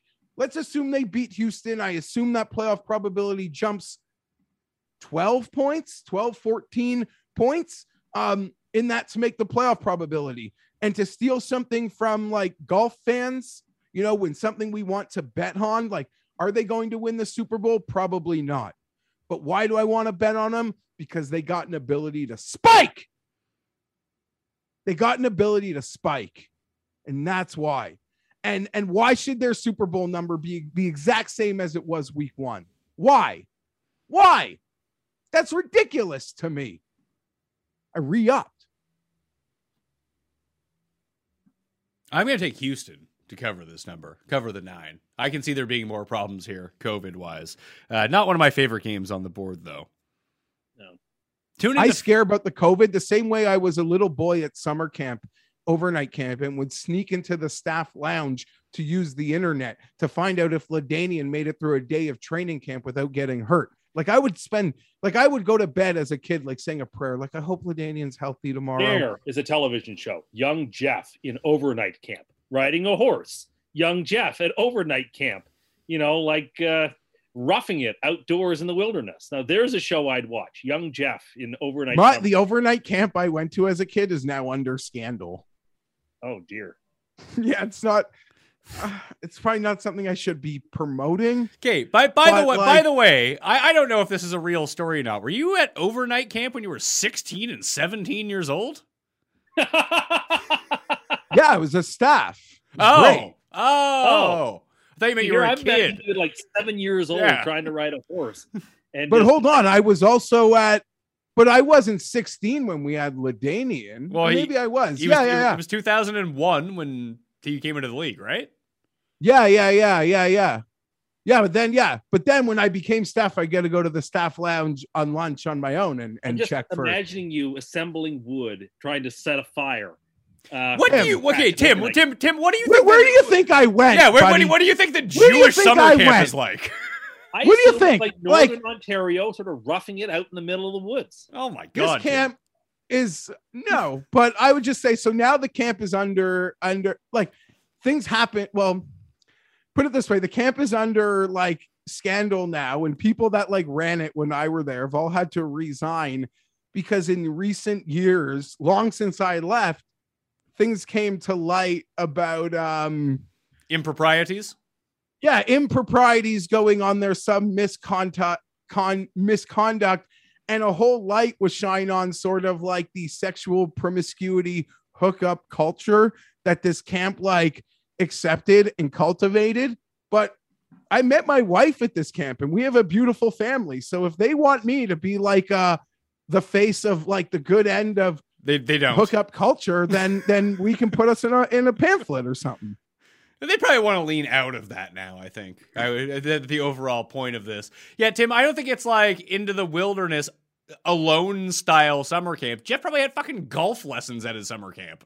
Okay, well, I'm imagining. Okay, I also want to tell you other camps would make fun of like how easy and pathetic my camp's canoe trips were. Why? Because you guys got to kick back and other people paddled the canoe for you or something? No, we would do the paddling, but like we did like these small, tiny portages, and other people do like these week-long like canoe trips, and ours were like nothing. So yeah, no, I went to no, it wasn't a very roughing it sort of summer camp, and I never chopped wood. That sounds like a Pat Mayo type of summer camp. I would have much more enjoyed that than going to chop wood with my grandfather, which was horrible. Honestly, it's good times. I don't want to. It was. Oh man, yeah. If only there was an adult summer camp that you could go to for 2 months of the summer. Wouldn't that be great? Yeah, now I think that's being able to send your kids away to summer camp. Well, Paul says tree planting, but tree planting sounds super hard. I don't want to do that. I just want to kick back and like play horseshoes or something. Just basically be just 1 month of a year, be like a retiree in Florida. Just live that life. That sounds excellent. I don't remember how we got on that subject, but yeah, I'm worried. I'm fully worried about a bad outbreak. You saw what happened to the Rams, and LA is just apparently being overrun. And so the way Staley spoke yesterday was kind of like they're bracing for some more bad news, guys. Like that's just the vibe I got. And I want to point out, I got a Staley presser on the Monday, but I don't even want to count it as official because we played on Thursday and they didn't give me the Friday presser. So like a lot of people are showing me that the Chargers posted the Monday from yesterday, but I think that's just because like they take different connotations when you play on the Thursday, and they didn't give me the Friday. So I still didn't get it. Nonetheless, God forbid we lose this football game. God forbid. It'll change everything, including my trip. Tim, what do you think goes on at summer camps? I never got to go to one growing up, so I'm just speculating off of things like I've seen on television and read about, where I just assume people like live in like rustic quarters where it's bunk beds and like wood cabins, and like, well, that's true. People are like learning how to start fires and horseback ride, and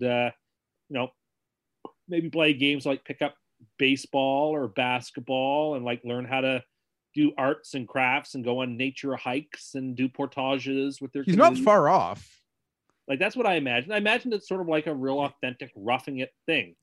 Oh yeah, all those games of pick up basketball you play out in the wilderness.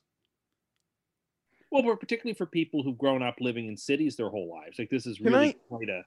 So I will say, because I went to this camp like a long time, like from 10 to then like being a staff. And when you're younger, it's pretty much everything Tim said. Like everything Tim said it was. But then once you get to like 15, 14, 16, it's literally just like doing... Your parents paid for you to go away and do nothing all day. And like, I don't really know what to say, but like, yeah, like, just hang out with girls and play pickup baseball and basketball. Yeah, like, these summer camps, what it became. These summer camps only exist so parents can get their kids out of the house for 6 weeks. I don't think that's actually the reason. I think it's so that kids have an opportunity to experience circumstance and surrounding that they otherwise don't get to experience. Oh, Tim. If they were that concerned about it, they would do it with their fucking kids themselves. No, I mean, but some people I actually don't agree with that. I think there's a camaraderie. Just because you can't, most people can do this stuff. You're very clearly not a parent is showing.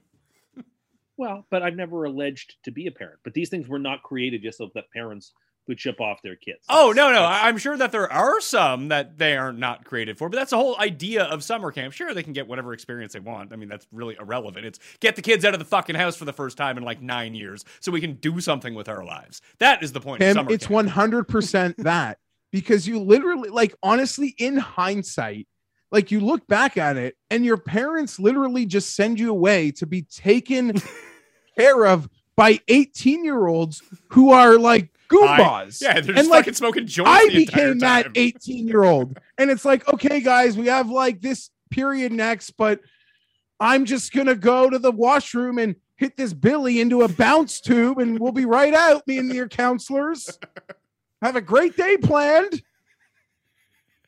And at nighttime, we're just thinking about like what 18-year-old guys are thinking about, which is finding it and then ordering a pizza and sneaking it into camp. Like, but then you're like, our parents, it's like a never ending cycle, and they know they're just sending you off to be taken care of by irresponsible adolescents. So yeah, they just want you out of the house, and they hope, God forbid, nothing bad happens. Yeah. That's they're playing like the minus 250 that nothing bad is going to happen at the summer camp. Being like, you know what? Those are acceptable odds for me. I just need a part of my life back. And I think that's where we're going to go. Ravens in Cincinnati. Jeff, do not bet on this game. Oh, because Cincinnati's favored by 2.5 at home. 44.5 is the over-under. The Bengals were my super lock, and they came through last week. Was not super impressed by them at Denver. Not exactly how I thought that game was going to go. Felt a lot better when Drew Lock came into the game, although Teddy wasn't playing well at all. I'd be like, oh, Drew Lock having to stage a comeback? Probably not going to happen. And it didn't, because Drew Lock is horrible. But we're getting Lamar back, I'm guessing, for this game, right? I assume so. I mean, Huntley certainly has acquitted himself well in the games he's played, but I think Lamar makes a big difference here. I'm taking the Ravens. We're teasing the Ravens up to the fourth part of the tease. I think they take some of the stress out of it. I think it's going to be a close game either which way. I at 2.5, you can make the case with it being close that there's no big difference between taking the Bengals and Ravens here. Just pick the team you think is going to win. I think the Ravens are going to win, so I'm going to take Baltimore. I think that the Bengals are going to win this game. Cincinnati absolutely boat raced them the first time around, didn't they? In Baltimore?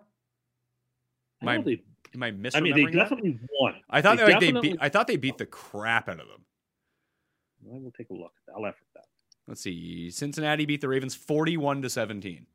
Yeah, fair enough. Yes, they did. But I mean, it's a divisional game. That's unlikely to happen twice. Sure. And, I mean, outside of it just seems like so far this year that I guess Cincinnati will play the Steelers again in Week 17. No, they didn't. They played the Steelers twice, didn't they? They beat them 41. Yeah, they'll play. Yeah. They'll play the Browns. For whatever reason, that their defense in division has been really good. So maybe just years and years and years of seeing these teams, and maybe these offenses aren't very good. But maybe your argument shouldn't be that people are worried about Tua versus Herbert. It should be Huntley and Tua. Maybe the Dolphins should have taken Huntley. Huntley's playing very good football. But I mean, look, the Ravens last 3 weeks came on the wrong side of a coin flip 3 times in a row. Against Pittsburgh, against Cleveland when they had a chance to win, and then last week against the Packers. That's 3 straight games where things totally broke against them. I feel like the law of averages suggests that if they're in a close game, they should catch a break. And the Bengals still have lots of problems, and they did not dominate. And if there hadn't been a breakdown in coverage on that long play, then maybe the Broncos win that game outright. It's hard to say. I don't know. Unfortunately for Baltimore, like I agree with you, the law of averages in a close game has to break their way, but the law of averages also say at some point they're not even going to be in a close game. That's fair. Like at some point, like the injuries and like it's just crazy what they've gone through and the fumes that they are running on and the bodies they've lost that just aren't, coming back. And there's really, who in the league could recover from what they've recovered from. I'm not saying I'm going to bet it for real, but I'll take. Oh, geez, I don't want to do it. I don't have a clue. Lamar's playing. We don't know. We think so. Give me the Ravens then. I was about to take the Bengals, but I'm going to take the Ravens. Hard game to pick. All right. I'll take the points. So Ravens for the two of you, Cincinnati for myself, and the hot fire coin. That brings us to the midway point of the show, which means it's time for a Cuss Corner mini. Cuss Corner, it's Cuss Corner. Cuss Corner, it's Cuss Corner. He's got the hottest takes with the highest stakes. He should be president of the United States, but it's Cuss Corner, it's Cuss Corner. Cuss Corner. Okay, so I wanted to bring up something that I saw on the BBC last week. I was going to mention, but that didn't have a chance to bring up. And there was a story coming up. People have probably read about it by now. If they haven't, I'll inform them. There was a story being reported out of New Zealand that the government of New Zealand is going to be prohibiting the purchase of tobacco permanently for anybody 18 or younger, and then moving that prohibition age up and up and up and up until cigarettes are not legal to purchase. Now, I wanted to bring this topic up in part because I'm interested in hearing Pat wax on about it, because he has sort of a split on a lot of things. He likes to let people do sort of what they want, but he also likes when the government prohibits things from people that they consider unhealthy. So I think this is going to fail. I think it's inevitably going to fail. Prohibition always fails. It just develops a black market for it. And while there are certainly, obviously it would be healthier for people not to smoke, but the idea that if we just make it illegal forever for anybody 18 and younger to ever purchase these, the result of it is not going to be... Isn't it illegal for people under the age of 18 to purchase cigarettes now? No, but like when they turn 19, they will not be allowed to purchase them. Oh, so anyone 18 or under right now, that as soon as they become of age... It's like grandfathering in a helmet in hockey. But then even that age starts to roll back too. So in this scenario, would I ever be able to not purchase cigarettes? Yes. As I understand it, it would roll back in so many years that you wouldn't be able to either. Okay. This is interesting. And I actually think this can work, especially in a place like New Zealand, because the population is so small. That the difference between banning something like cigarettes and banning something like alcohol is that the vast majority of people drink. in some sort of capacity. Most people do not smoke, especially in just every year that moves forward, fewer and fewer and fewer and fewer people smoke, especially in what we would consider, especially let's say like even the Commonwealth countries by and large. And even in America too, like you see a huge decline because people know how bad smoking is for you. And this comes from someone who smokes. I love smoking. I wish I didn't smoke. And I think that if something like this was in place, and I would have never started in the first place, and I wish that I hadn't started in the first place. Between, I don't know, like I have no problem with like weed being legalized because, I mean, it doesn't have the same health effects on you as cigarettes do. Like cigarettes are basically the worst thing that you can do to yourself. Like there's no reason for cigarettes to exist at all. I don't think. In terms of selling them to the public, where at least you can argue that. I mean, I don't know the specific details of it, but if you drink like a glass of wine a day, like there are health benefits to that. There's no health benefits to having a cig a day. I'll tell you that much. Are there any health benefits to rum? If not, let's ban that too, I guess. Is there any health benefits to Big Macs? Well, maybe we should ban that too. Obesity rates are raising every single year, even though smoking rates are dropping. I'm saying, while I understand the push for it, I think it's going to do nothing but develop a black market. And the black market it's interesting. We're living in an era where things are being liberalized when it comes to drugs, when it comes to alcohol, when it comes to all kinds of stuff. But like tobacco is the one thing that people are cracking down on with a puritanical fervor. And it's like every time we try these crackdown things fail, but this time it won't. This time the most harsh crackdown imaginable is going to be efficacious. I don't think it will be. And I think there will be negative externalities to this type of action. And I also think it can open the door for bans of other things that, like you said, things don't need to exist. There's no need for a Big Mac to exist. So it's bad for people's health. And yeah, in moderation, it's fine. But there's too many people who are moderate. And we have single payer healthcare. So we've got to pay for your health if you're obese. So we should ban that too for anybody under the age of 10. But this isn't America doing it. America would never do this. Well, but about us, or New Zealand, or any country. It seems like I'm looking at it right now. 9% of the population in New Zealand smokes, and it's not a big population to begin with. No. I feel like that they could get away with doing this because it feels like people would be on board for this. And when you went to different places around the world, they would not be on board for this. But if that's something that they want to do, I would think that it only helps public health. No one's disputing that it doesn't help public health, but public health is not the only game in town here for a self-governing society. What do you care about what New Zealand does? Why is that your problem? Most certainly not my problem. And I think it's a very fascinating case study to see how an English-speaking Western democracy handles this prohibition. But we have a boatload of history to suggest it is going to flounder and is not going to work. And it could cause some really negative consequences with black markets and organized crime. That are those actually worth the cost? I'm not so sure that they are. And I'm not so sure we want to be encouraging the state to be eliminating people's liberties, even if they are self-injurious. I mean, we are living in a society where doctor-assisted death is become legalized, and where marijuana has become legalized, and where alcohol prohibition on sales on Sundays has been done away with. We are moving inextricably, it seems, in a more libertine direction. But on this one thing, we're going to completely snap the other way. It seems paradoxical, and I don't think it can work. And so I was fascinated to have the conversation because I think it's a very interesting piece. I think when you target something like cigarettes, I just feel like the vast majority of far closer to like looking at it now, like 9% of the people, like only around 14% of the people smoke in the United States. It's just a really galvanizing thing that people can get on board with. That there are so many people that don't smoke anymore because smoking has become less and less prevalent among all, like from the oldest generation when cigarettes became mass produced to now, that there's going to be there's an underground economy of cigarettes right now. I know people that go buy bags of cigarettes because they're cheaper. Sure, cigarettes are super expensive right now. And they tend, by and large, when you look at the demographics, that the poorer you are, the more likely you are to smoke. And that drains a lot of the funds that come out of your bank. So if you can put this in place now, I can see why they're going to do it. I bet you it works in New Zealand. I don't think it would work here. I don't think it would work in America. I think it might work in New Zealand. I don't know. I think it's contrary to human nature. These prohibitions always seem to Well, then, direct on this. if you want that, we should legalize all drugs. Well, doesn't it feel like we are moving more towards that direction than against it? Like, No. does anybody think that we're moving?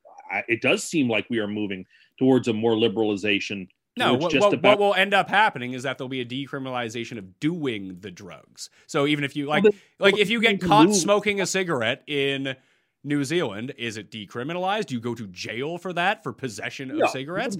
Or will it be like if what is it in Portugal, that all drugs are basically like legalized? I don't think you can just go to the store and buy cocaine. But if you get caught doing cocaine, you don't go to jail. You go to like a rehabilitation program. I just think we should be very cautious when we withdraw people. But we aren't doing anything. New Zealand is doing something. Why, okay, why do you care? Well, this is a Commonwealth country, much like our own. You don't live there. You live fucking halfway across the world. Well, listen, that's certainly true. But if it is as successful as you say, then that can be a potential cause for the abridgments of rights in a country such as this. It's possible. We should always be vigilant about people's liberties being curtailed permanently, which is what this would be. It's certainly something we should not take without great caution. I think it makes perfect sense. And Tim, you even seem I don't think the grandfathering in is going to eliminate people from getting it as they're older. Like someone our age, I believe in New Zealand, will probably be able to buy cigarettes until they're, say, 90. But I think the grandfathering in makes perfect sense.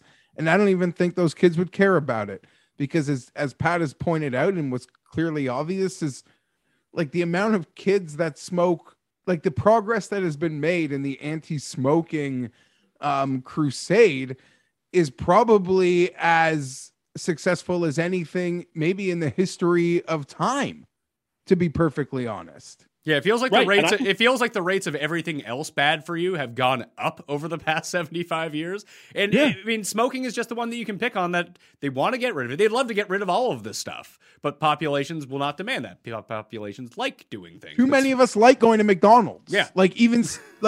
But there's not enough people that will fight for the smokers' right, I think. Well, it's not even those rights. It's just the idea that it's been so successful with an educational campaign that I think if you wanted to really continue to curb and reduce smoking, I think further education and further promotion would be far more effective than blanket permanent prohibitions. You're probably right. The trajectory that it's going on to keep instituting that in much the same way that all of our kids are, like just the concept of like recycling, like and non-smoking, like they've kind of gone in like different directions, right? We're teaching it, we're making it fundamental, where by the time they get to that age, it's not even a thing. Like, I mean, maybe call me naive. Maybe there's a whole team of kids smoking behind the high school right now. There probably are, but I don't know. You're right. It seems like the progress that has been made, why do anything to stop that like consistent progress that will probably get to a very, if like Pat says is 14% now, I'm sure it's only a matter of a decade before we're at like 6%. Yeah. It Why might stop that? I mean, it's probably not a decade before it gets to 6%. So like 2 decades, but it is. Sure. But I feel like they probably feel like they're at the critical point right now where they can just because that's the overall population that smokes. If you have a population under 18 and the like percentage of people who smoke is like 0.5%, like what's the harm of doing it if no one's buying the stuff anyway? I think that's how they feel about it, and then it's just gone. And then no one really has to deal with something that the main purpose is to just give you cancer. You're right. So you're right. They're at a threshold where so few people, where they would have the public support, and you're right, the threshold that we can now literally eradicate it if we take this step. I'm interested. It would only feel like it would work in places with small populations too, because there would still be, whether or not, let's say in the States, if you have 330 million people and like even let's say it gets down to 10% of people smoke, still 33 million people that smoke. You're really putting a lot of people out on this one. And you will have enough voices that come up, and there's enough people tied in government to like tobacco lobbies that, maybe they can start paying off a few people here and there to get a few votes their way. If you have a shot to do this, you probably end up trying to take it, especially if there's very little pushback in certain things like this. So if the time to do it is now, the time to do it is now. I mean, I'm not against it, to be perfectly honest with you.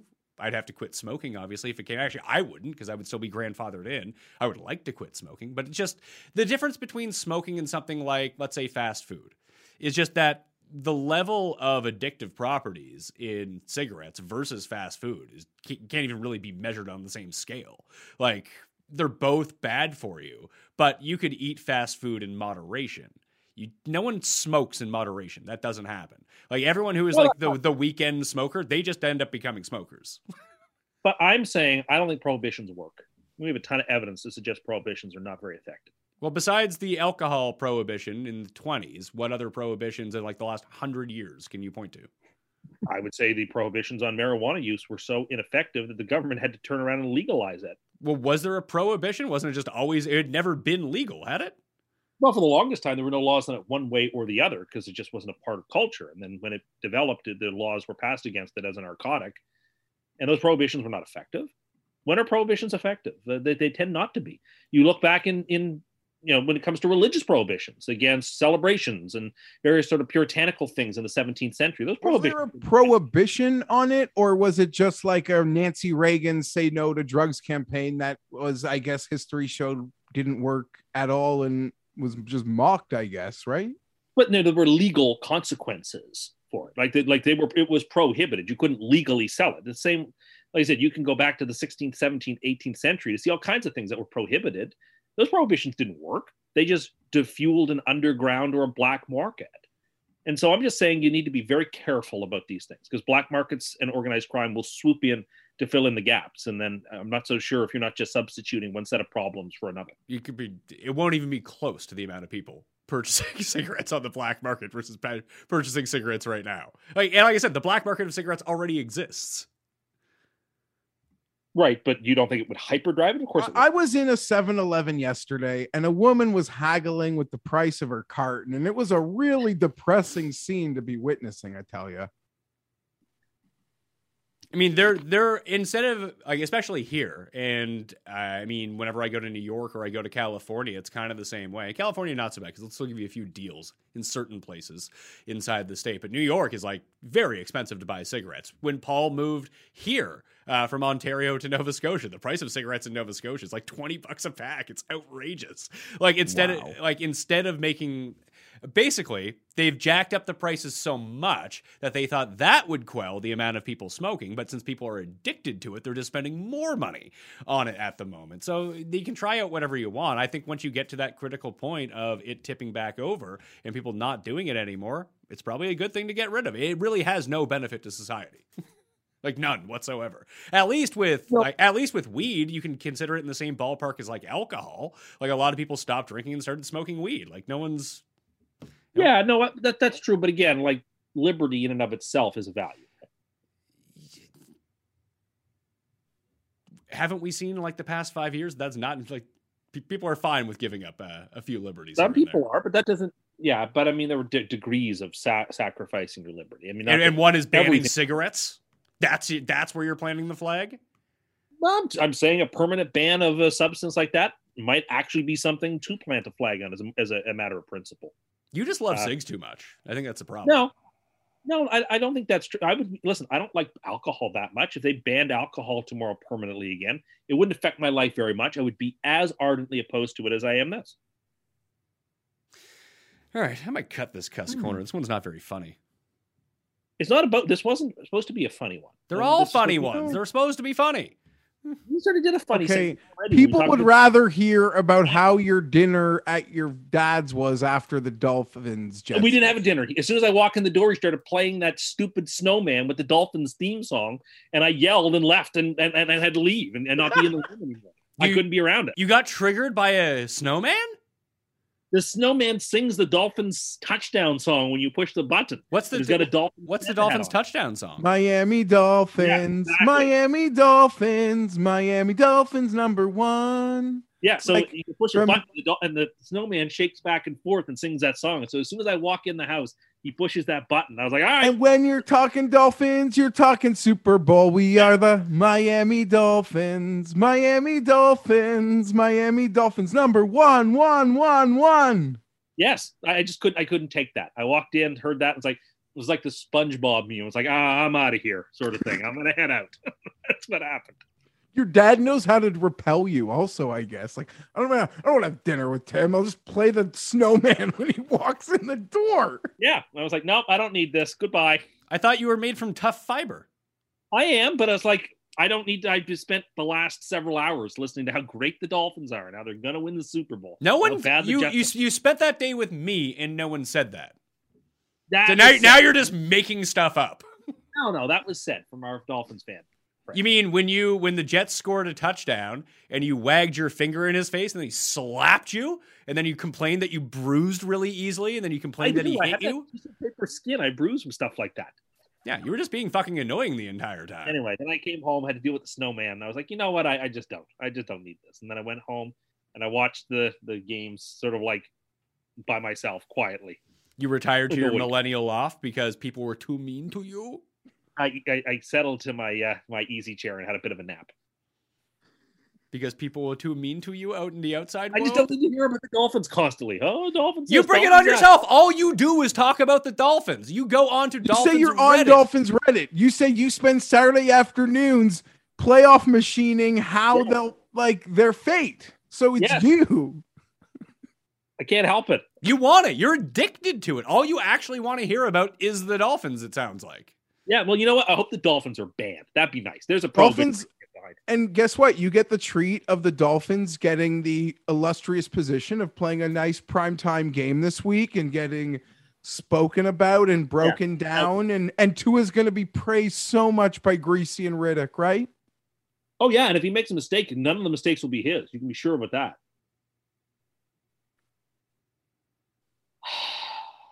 You're going to lose to Tua and Trevor Lawrence in back-to-back weeks. And then Thanks, Jeff. No, we're not. We're not losing this week. Not happening. But, then what? Then I'll be really upset. You're upset already. That's bad. That's like, you can acknowledge that's really bad for your brand, right? Yes, of course. Yeah, but his brand is losing. His brand is being sad and pathetic. This would only enhance his brand, I think. No, but the two guys he's harder on than anybody, Tua and Lawrence. He plays in back-to-back weeks. I mean, I don't think Trevor Lawrence has thrown a touchdown in 8 weeks or something like that. Something outrageous. This would be the week he throws for 500 yards and 6 touchdowns. So, Pat, are we making an alternate Lawrence 3 touchdown prop this week? Oh, yeah. 100%. I'm going to make a note to look for Lawrence touchdown props. Oh, this is one that I wanted to bring up. I threw this to you guys a little bit a few weeks ago. And I want to get the wording of this right. What is the most devastating sports injury you can remember in your lifetime? And I don't mean the most vicious, hard to look at, Joe Theismann type of injury. I meant to you personally. Someone you loved got hurt and they were just never the same. Because I feel like there's one answer to this for me that's not even close to anything else. And then I really have to rack my brain for the rest of them. What did you guys come up with?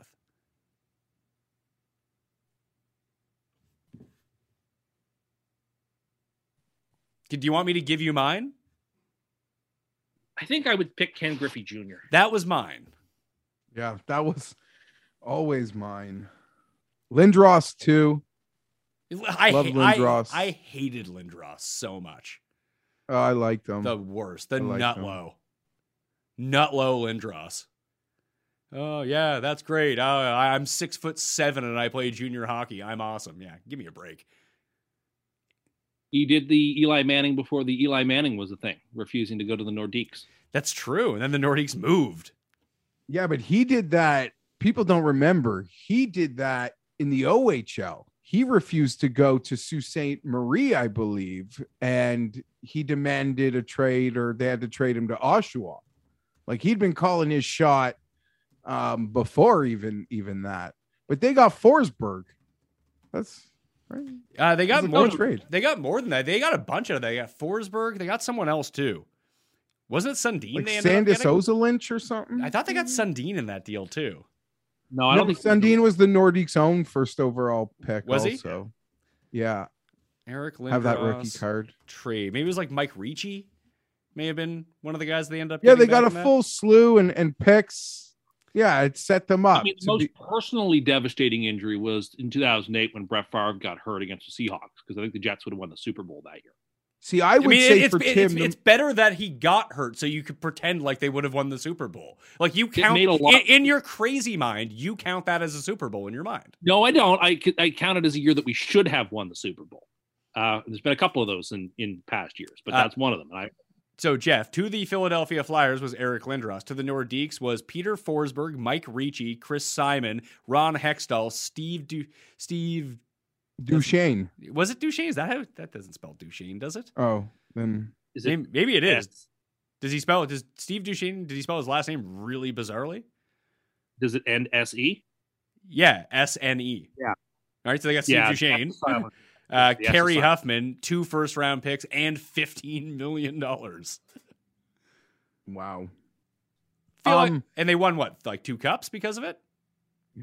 Well, I would say for Tim, like, isn't the most devastating injury he's been a part of was his very own New York Jets member, Mo Lewis, ending Drew Bledsoe's career, which changed, career, that I misspeak, changing the course of history right there, right? Yeah, I mean, that's always the felt one. Like, even if that hadn't happened, Brady was good enough that he would have taken over for that team sooner or later. It hastened it, but it didn't. Like, it wasn't like the thing that if that had not happened, then Brady would never have played, and they would. I don't know. But it doesn't happen that year. There is no tuck rule. There is no like 9/11 year Super Bowl versus the Rams, and it just I don't know. It definitely does change things, but it's not like Brady wouldn't still have found a way to start for that team and win. I mean, people forget the next year they didn't even make the playoffs, so he would have taken over probably by 2003 regardless. But yeah, that's a fair point. But I think it's always been a bit overdone. I guess Tiger's injuries you'd have to put up there, but it wasn't like one thing. It was a bunch of different things, wasn't it? Like, you had the knee injury, then you had the car crash, then you had another injury, then you had like a back surgery, and then you had another car crash. Like, it's been a rough go for Tiger on the injury front, but he keeps coming back is the thing. Never like peak Tiger levels. Maybe he did come back and win a Masters, so it worked out from that. I'm just trying to think of some other ones.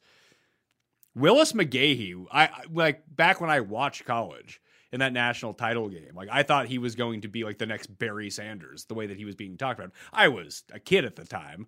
He probably wouldn't have worked out that way, although he was still pretty good in the pros. Yep. But like watching his knee bend the other way, like knowing that was his last college football game too, was pretty devastating. But he got lucky because it would never happen today. He still ended up being like 21st overall. Oh yeah, in the 20s by the Bills. You would never get that break today off the injury. I think also Drew Brees. The Chargers are 7-8. It's a meaningless week 17 game, and the Broncos sack him hard. He gets sandwiched. He tears up that shoulder, and the concept of the Chargers franchise tagging him goes out the window, and he fails a physical for the Dolphins. And I think that is one of the laziest reframings in the history of sport, but it can get written however, the winner wants to write it. Tom Benson was moving that team. Like, the New Orleans Saints, when Drew Brees signed there, when Sean Payton took that job, that was Siberia in NFL terms. It was Siberia. Like, they were trying to move to San Antonio. That is the truth. They wanted no point with that team or with that market or any part of it. And Katrina made it impossible to leave. Like, you can't leave now. You just whatever. And how that all just formulated into them being now just a such a pronounced place within the National Football League, and a tentpole stadium city, that event that gets all its primetime games and regular rotation Super Bowl. I guess the other two would be to rotate it back the other way. I would say Kevin Durant not being able to play at all in the NBA Finals gave the Raptors a championship. Yeah, but there's a whole bunch of stuff like that. Guys who can't play in a game. Kevin Durant came back and was like the best player in basketball again. It didn't really affect him.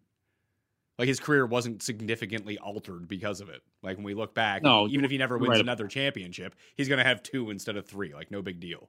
I'd say Anthony Kim would be one because he disappeared off the face of the earth to collect his insurance money. He can't play again. Mark Pryor would be the other one because Mark Pryor felt like he was going to be amazing, and he was, but just every year it was something else, and he could never sustain it at all. Yeah. And it felt like he was going to be the best pitcher of our generation.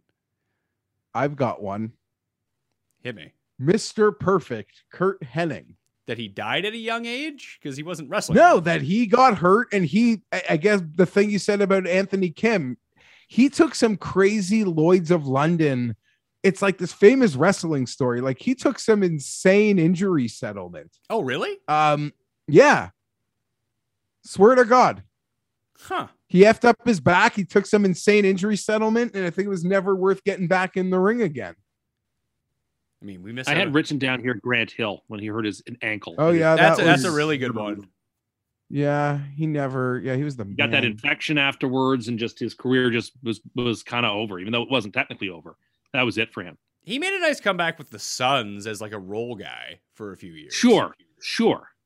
But like he wasn't one of the best 2 or 3 players in basketball, which he was. I don't know if there's an injury, and the story isn't like really done yet, but it's crazy. Like or you just chalk it up to football 101, but Odell in many regards, like how crazy that career started and how just trouble he's had getting any traction since.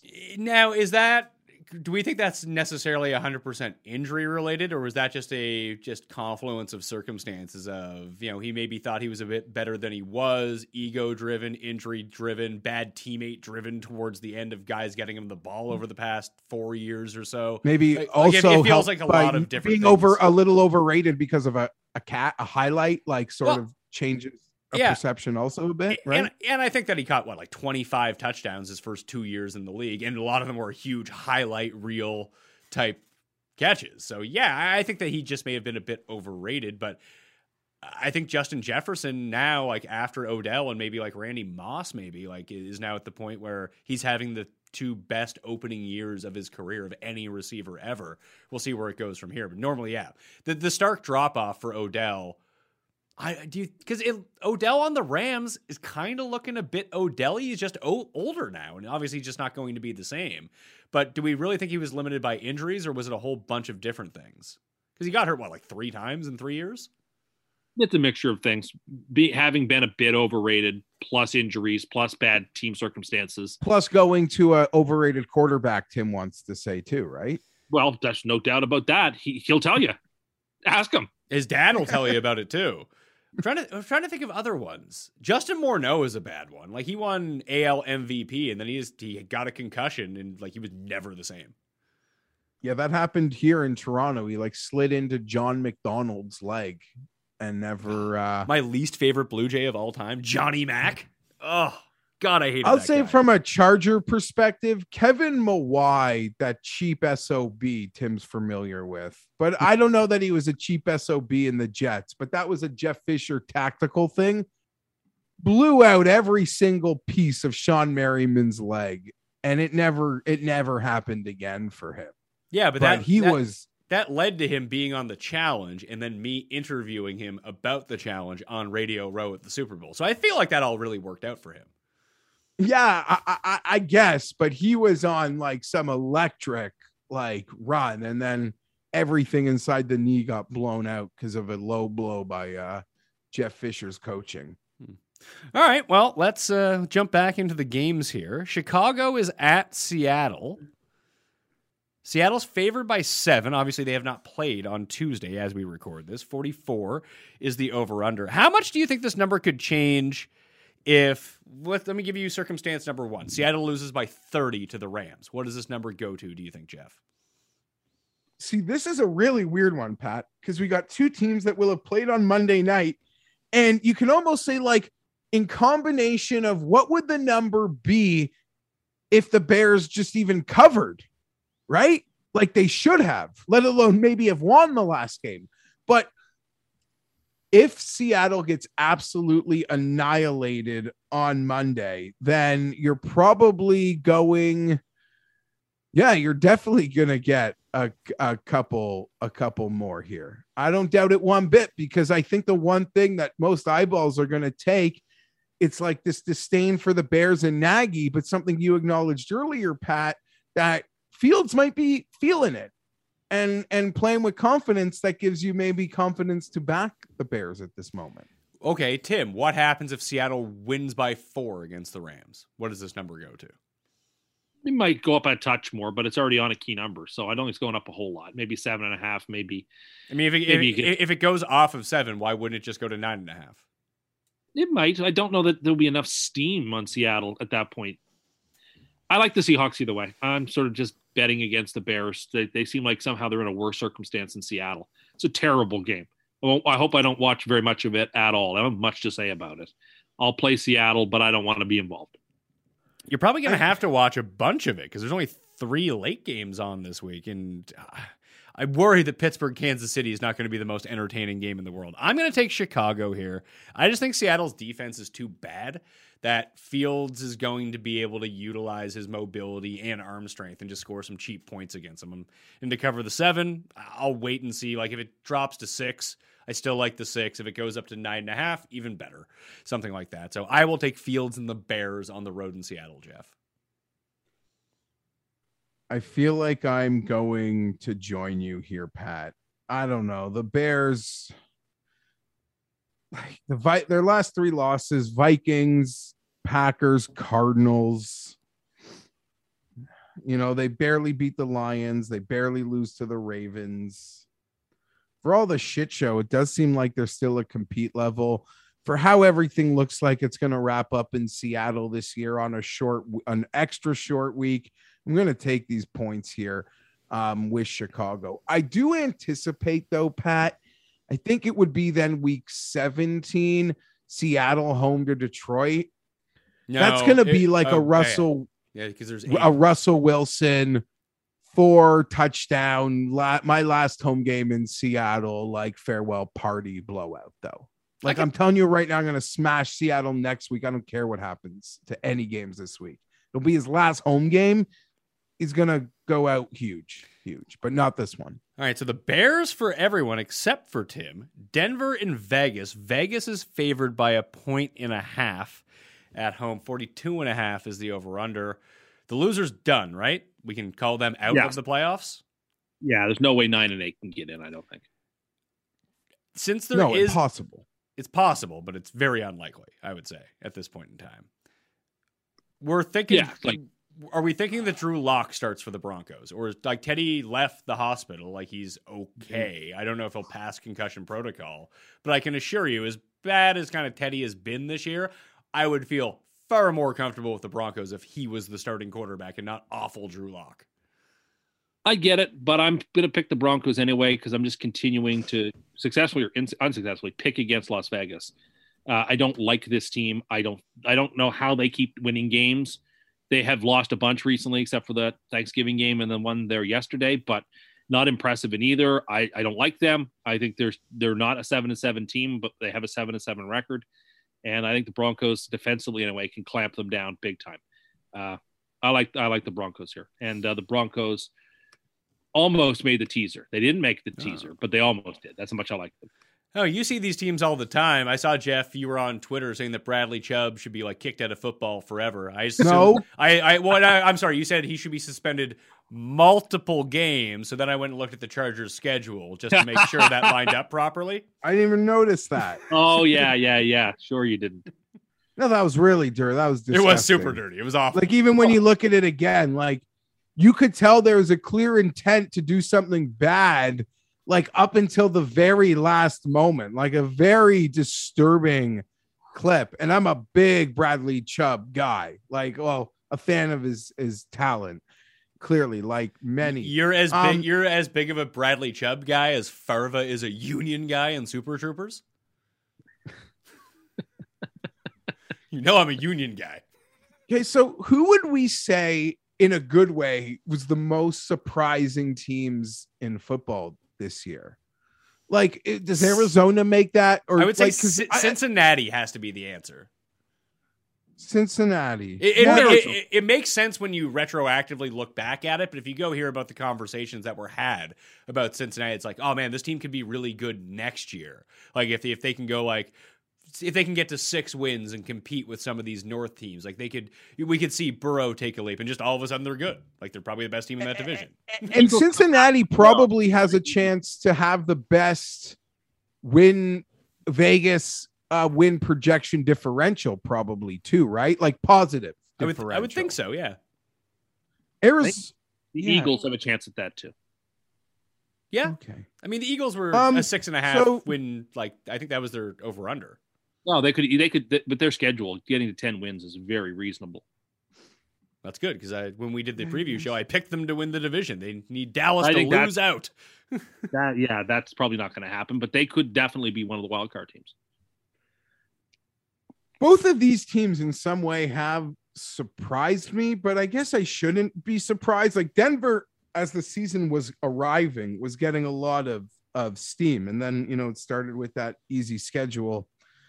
Shit, this is a real hard game for me. Give me Denver. I hate it, but I also maybe subconsciously just don't want them. Like Chargers play them next week. Would I rather them off 2 losses and done or still fighting? I know I think Denver wins. I think Denver beats the Raiders. Raiders more fumes. Drew Lock could actually attack a Gus Bradley defense. I'll tell you why. Sadly, I've seen it. Oh, man. I'm going to go with Denver as well. I do worry that, again, we even saw it against the Browns, and obviously they weren't at full capacity, especially on the offensive line. But they were able to get into the backfield and just harass everything that Cleveland was doing. I don't think that they're going to have a problem doing that against, I'm going to switch. I'm going to go to Vegas. I think Vegas can keep the total low here, and I think they can squeak out a win. Special teams, the kicking game for the Vegas Raiders, not so shabby. Get them back indoors. I think it's a good situation for them. It's a coin flip game. It's not going to be getting any real money for me, but I'll take Vegas as a part of the pick'em.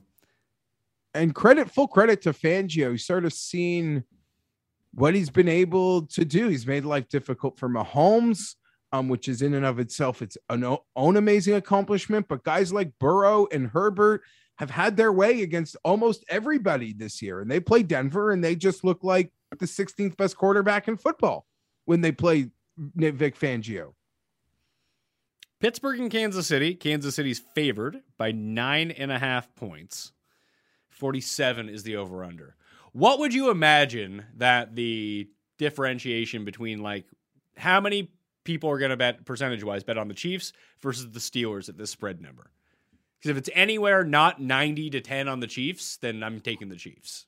Yeah, but like the Steelers just keep winning these games somehow, or covering in these games. Like despite having nothing and being nothing, they just keep doing it. They didn't cover versus the Vikings, despite the mental concept that that game was within 8 points. They almost came back to. No, I know. Like your mental, would think they did, but they actually didn't. As far as I'm concerned, because of the massive comeback they rallied. I'm going to take the Steelers down.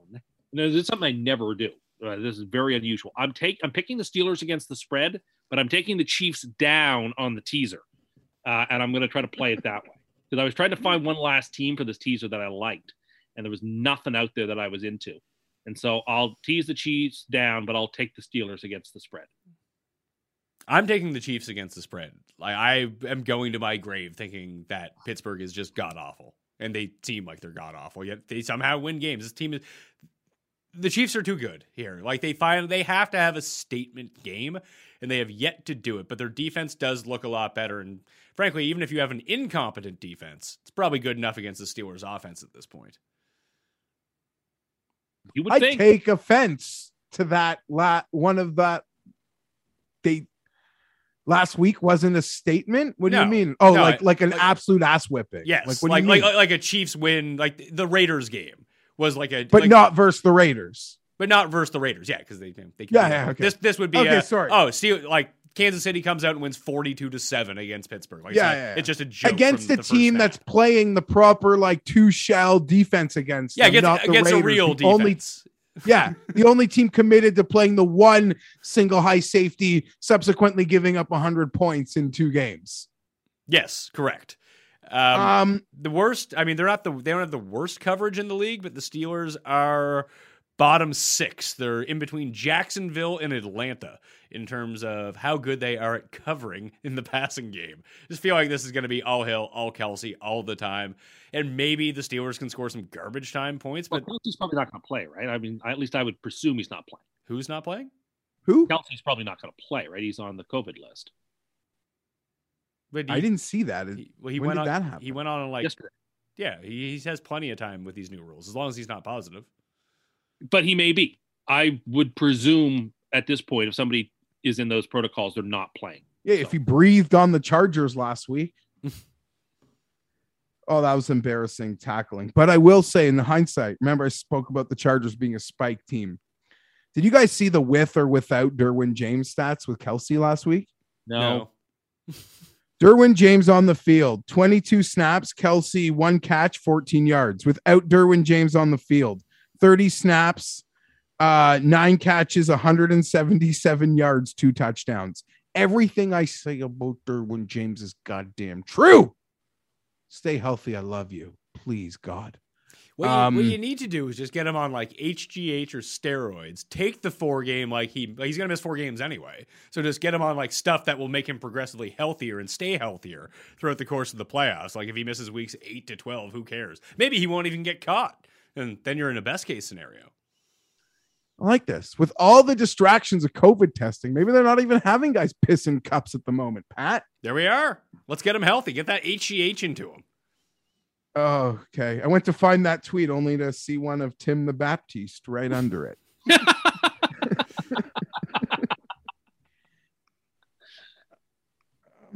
Are we still talking about Denver? Or no, I like Kansas City here. I agree. Pittsburgh played Tennessee last week, and I was like, I hate both these teams. I think both these teams suck. Both these teams can get exposed by teams that can play them properly. And you saw what Kirk Cousins did to the Steelers. You saw what Herbert did to the Steelers. Like, obviously, Mahomes should have his way. I mean, granted, the Steelers probably are a lot healthier on defense at the moment, but yeah, I am sort of leaning to Pat's thought that you're right. Like, Kansas City's probably good for a spike game. And Andy Reid said he's angry they're the 1 seed. He liked his team hungry. I can't believe that they're the 1 seed after the way that everyone Tim cursed them. Tim cursed them. And exactly. then wanted to victory lap. Tim victory lapped them, and then all of a sudden they haven't lost since. He wanted that credit. Here's your credit, Tim. They're the 1 seed. They currently have the bye. They are the 1 seed. They have a really good chance to be the 1 seed, and they're not the Chiefs they were of a couple years ago or last year, and very beatable in the playoffs. Maybe that is true, but they're still the 1 seed. But they're building. It feels like they're building towards being the Chiefs from those years. Maybe, honest to God, they were just like, let's just not try till the end of the year. Maybe you go to 3 straight AFC title games, 2 straight Super Bowls. It's September. Said this for like a while now. It's no different than what the Patriots experienced. It was Halloween. They were 3-4, and then they beat the Giants barely to go to 4-4. And that's when people were talking about it. It was like the year was half over. It wasn't like the start of it. But anyway, 4-4. That's half the season. And they were 4-4, and it seemed like they weren't trying. It honestly puts like how crazy the media bubble is, or the noise of the NFL is, into perspective. Like, Joe Burrow loses 2 games in a row. Justin Herbert loses 2 games in a row. Like, they're not what we thought they were. They're not what they thought we were. We have to like reevaluate them. Oh my God. Patrick Mahomes, who's accomplished everything, loses 2 games in a row and people are losing their minds. And I meant to make that point in reverse order, saying like, obviously when Mahomes loses, if people are going to freak out by Mahomes losing 2 in a row, then obviously like other people who we presume to be good young players like Burrow, Herbert, Allen, whoever lose 2 in a row, then by right, the media also has to claim that they're like figured out and in big trouble. So weird. So weird. I think it just turns out that like the top 8 or so teams in the AFC are just very close to being as good as each other. And that's why you don't see, and for a while, the Patriots were clearly playing better than everyone else. Maybe they go back to that. Now the Chiefs are just kind of playing a little bit better than everyone else. They've won 7 in a row. So it's kind of interesting in that way. Washington and Dallas. Dallas is favored by 10.5 against Washington. This is where I thought that the game would come out a few weeks ago when Washington was getting the crap kicked out of them in Washington by Dallas. Then all of a sudden, they're just back in the game. Dak throwing picks. It was a weird situation. Dallas just keeps continuing to cover spreads. I think it's them and Green Bay are the 2 best teams against the spread so far this season. Like, these huge numbers don't really bother me. And what's best case scenario for Washington in this game? They get all their regular guys back who are no good anyway? Give me Dallas, minus 10.5.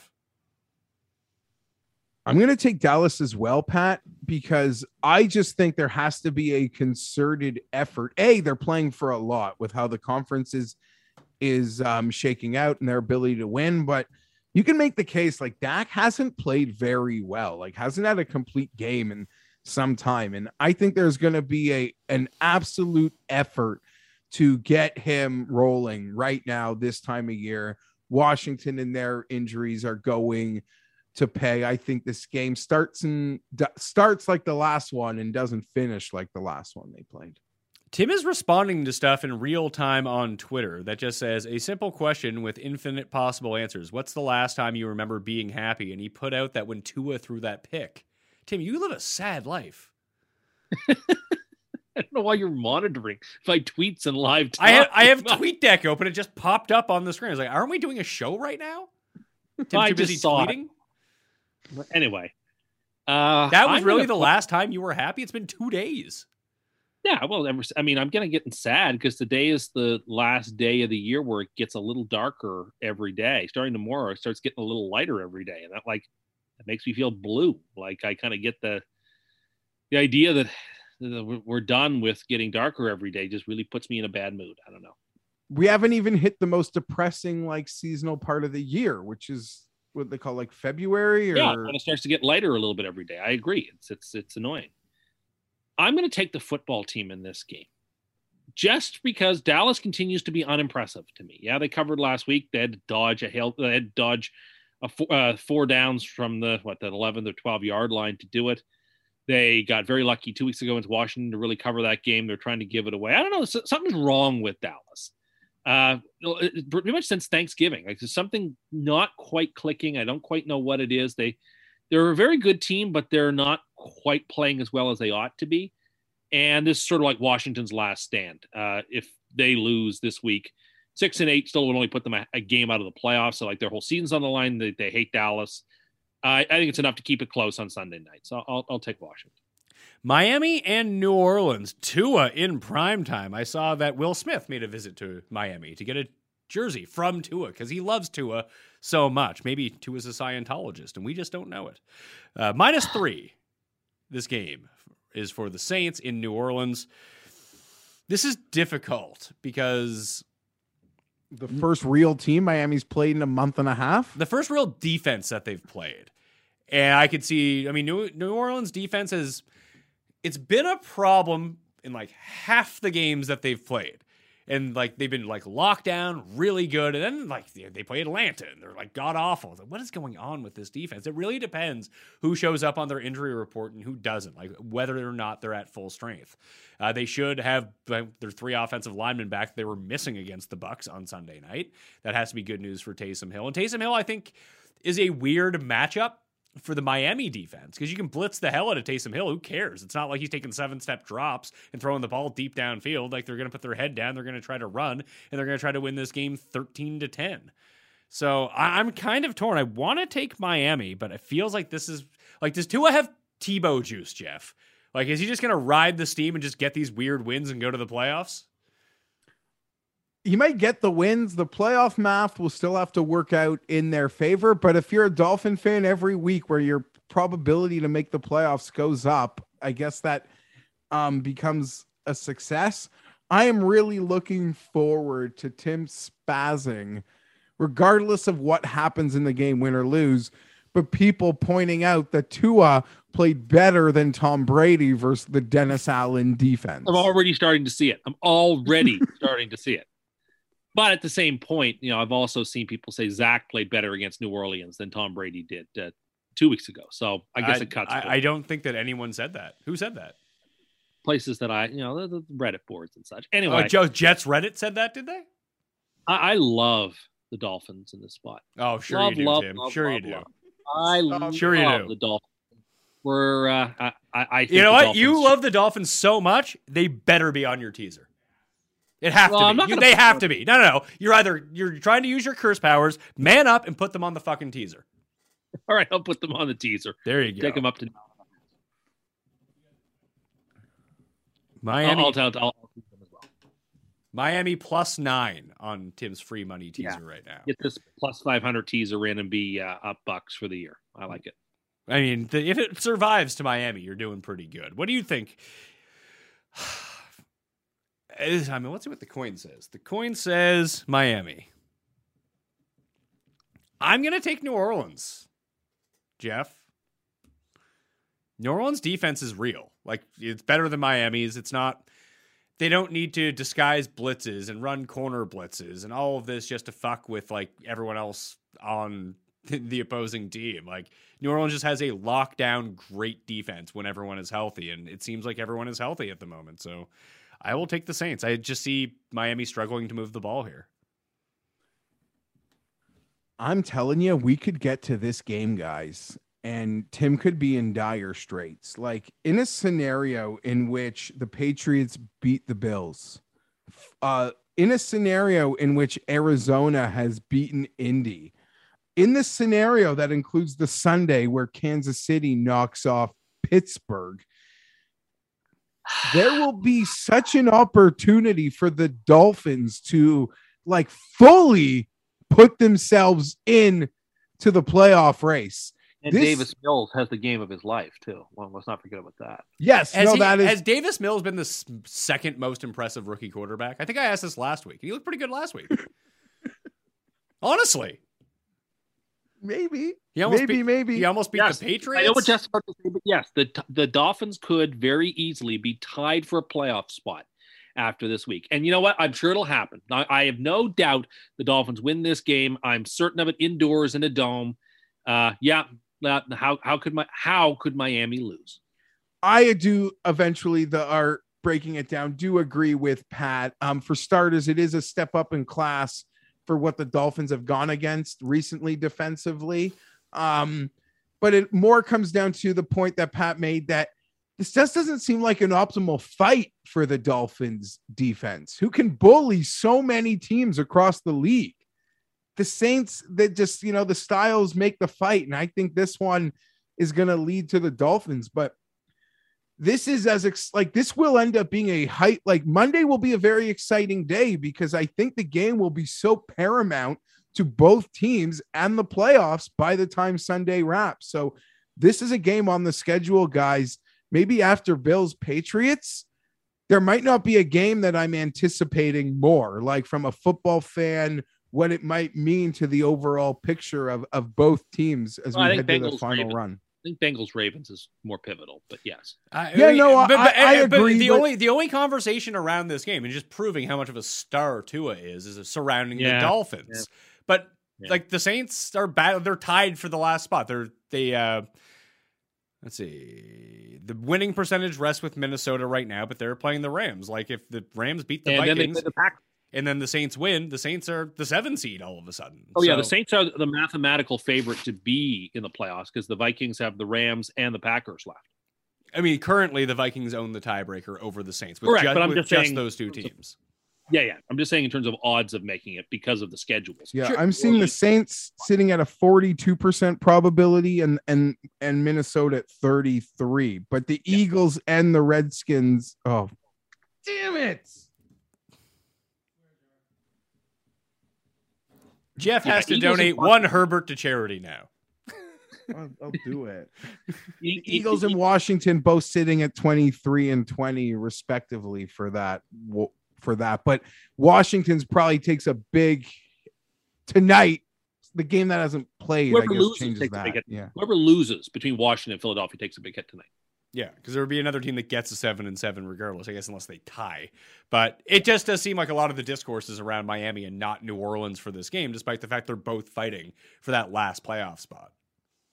That could also be, Pat, you just living in your bubble surrounded by Tim and another Dolphin discourse. No, like even when I guess because they were previewing the game for Sunday night, but like even on Football Night in America, it's like a lot of the in the hunt. Here are the highlights from this. And I guess there was no highlights to point to with the Saints. Just the Saints are really boring to talk about, I feel like. There's no real interest in the Saints team.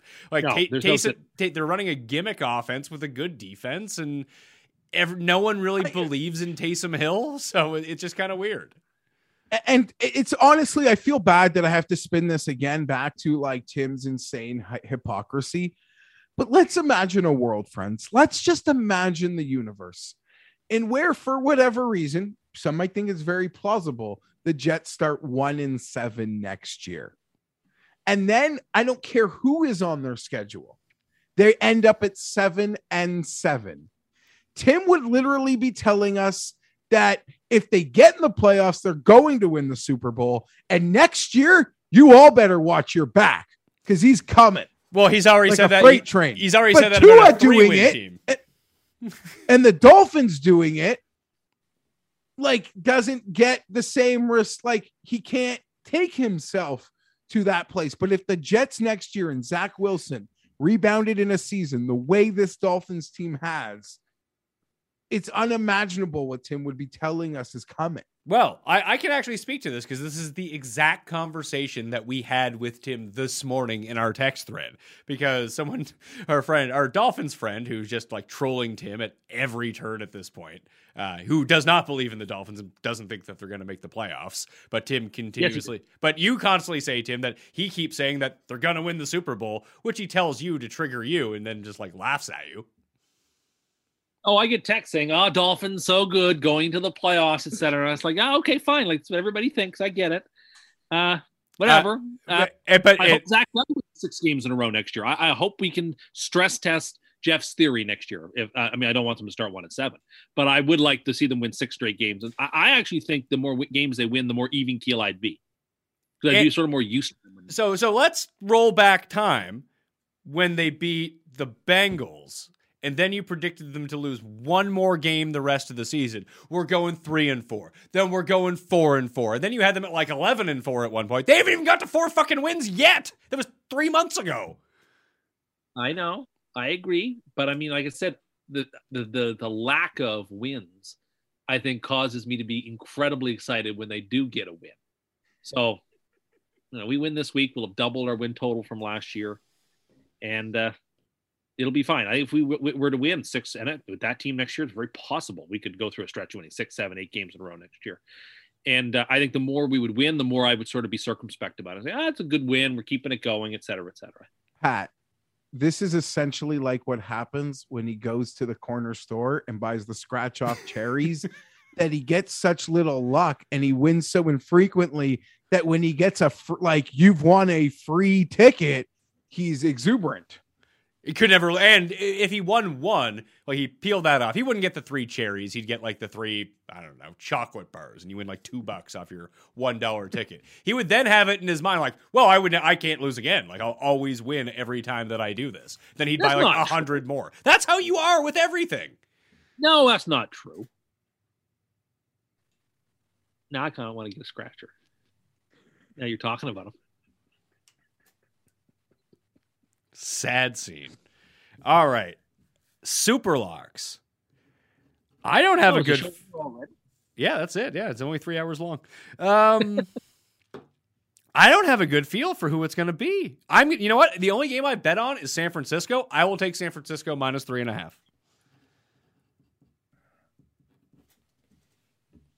Interesting. My only other it would have come down to, because I'll have to have a best bet. I do like a side thing for the weekend. It'll probably be Cincinnati minus 2.5. I'll take Green Bay minus 7.5. Okay. Jeffrey.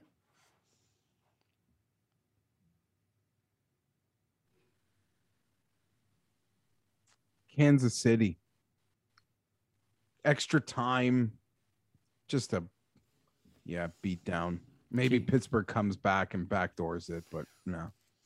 And to recap, Tim's free money teaser of the week: Green Bay minus 1.5, Indianapolis plus 7.5, Detroit plus 11.5, Baltimore plus 8.5, Kansas City minus 3.5, and the Miami Dolphins plus 9. Would that be it? Yep, that's it. Bet the farm, win 5 farms. Can I give my bet of the week though? Is it Trevor Lawrence over 6.5 touchdowns?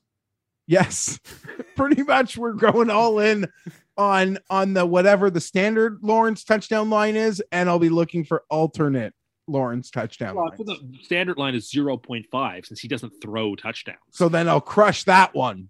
Well, I believe it's 1.5. I actually went to go bet Zach Wilson. I'm glad I didn't. I'm glad the books didn't make it because he didn't throw an interception. I was like, oh, he's definitely going to throw an interception in this game. So I went and looked at all the quarterbacks' interception props. He was the only one that wasn't 0.5. He was 1.5. Well, yeah, he's had some games where he's thrown way too many, but no picks the last 2 weeks. So it's going to be 3 in a row. Ceiling incompletions on film. Look, I know it sounds silly, but I'm right about this. All right. I get what you're saying, but it's just when you're having the struggles, you can't win that, if that makes sense. That will do it on the Pat Mayo Experience. There is a Cuss Corner coming out on Saturday, which I can guarantee you more hilarious than this show. Garion brought some fire, Jeff. Garion was on point. Good. I love the Christmas episodes. They sometimes in many ways encapsulate how they bring the craziness to a whole new level, because in many regards, they're things people can relate to around the holidays. Well, I haven't put this one out. I was going to tease this on Twitter, so I'll tease it to you right now. Without Tim's interference on this, would you say, give me a percentage, out of 100%, the people who are working at McDonald's on Christmas Day really want to be there? Which percentage of really want to be there would you say? God damn it. 0.00. The vast majority of people. Double time and a half. You don't know that's double time and a half. You were just making that up. You know that, right? No, that doesn't mean they want to be there. That means their life circumstance requires they need the time and a half pay. That doesn't mean they want it to be there. I think you're underestimating it. Do you know what? No. I don't want to spoil the episode, but do you know what Tim's response was? Because I had the exact same reaction you did. Is that Tim likes to go to McDonald's on Christmas, so therefore, of course, they like to be there.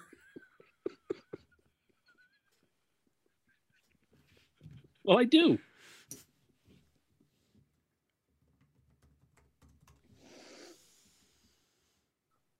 That's Tim. That's so sad. He also called my 85-year-old grandma who survived World War II lazy. It was a real weird episode. I did no such thing. You did. We can run that clip. You can just tune into the show on Christmas and watch it. It's in there. No such thing. Well, want to thank the coin. Merry Christmas, coin. I hope you have a great day. All of you out there.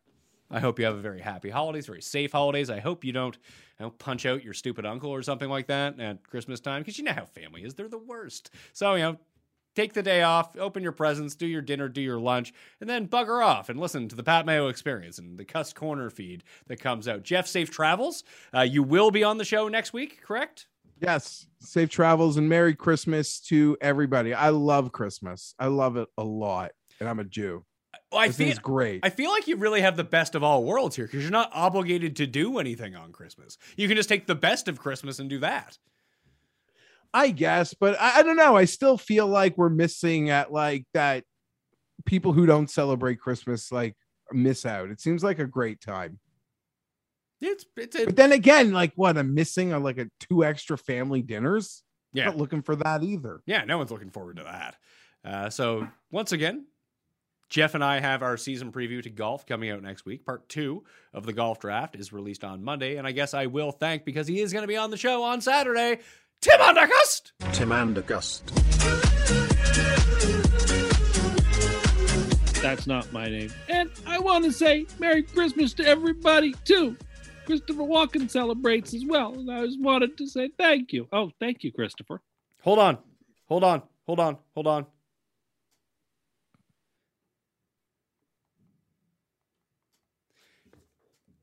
Yes.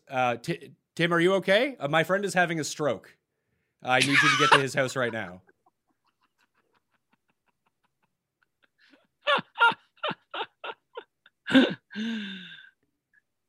It's a very good impression.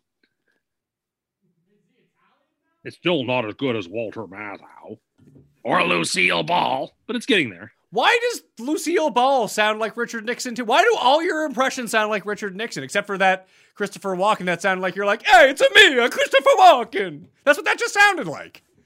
No, I don't sound like if they made you Mario like they made Chris Pratt, the Anti-Defamation League would come after you. I think it's a pretty good impression of me when I was in a lot of different movies. Can I hear Lucille again? Sure, Jeff. How are you? This is Lucille Ball in like 1988, though. This is not the I Love Lucy Lucille Ball.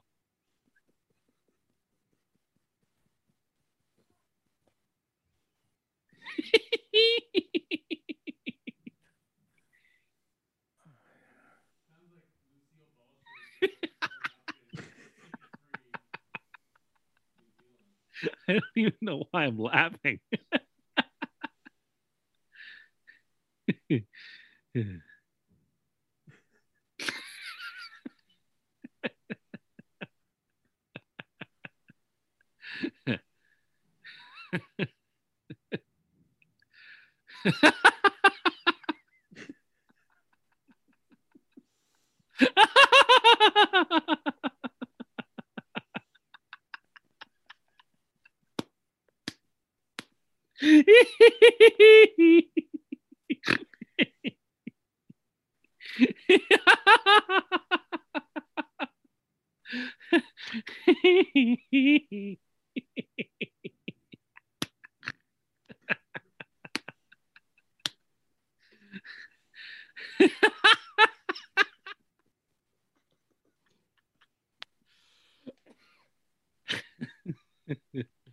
Remember this moment, people, when it comes to voting most insane at the Custy Awards, which is coming very soon.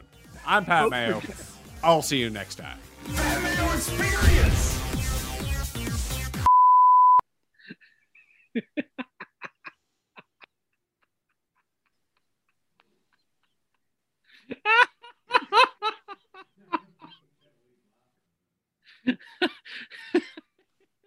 Why?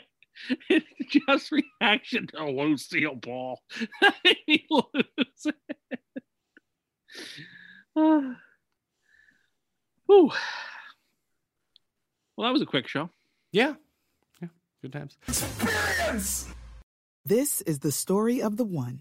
As head of maintenance at a concert hall, he knows the show must always go on. That's why he works behind the scenes, ensuring every light is working, the HVAC is humming, and his facility shines. With Grainger's supplies and solutions for every challenge he faces, plus 24/7 customer support, his venue never misses a beat. Call quickgrainger.com or just stop by. Grainger, for the ones who get it done.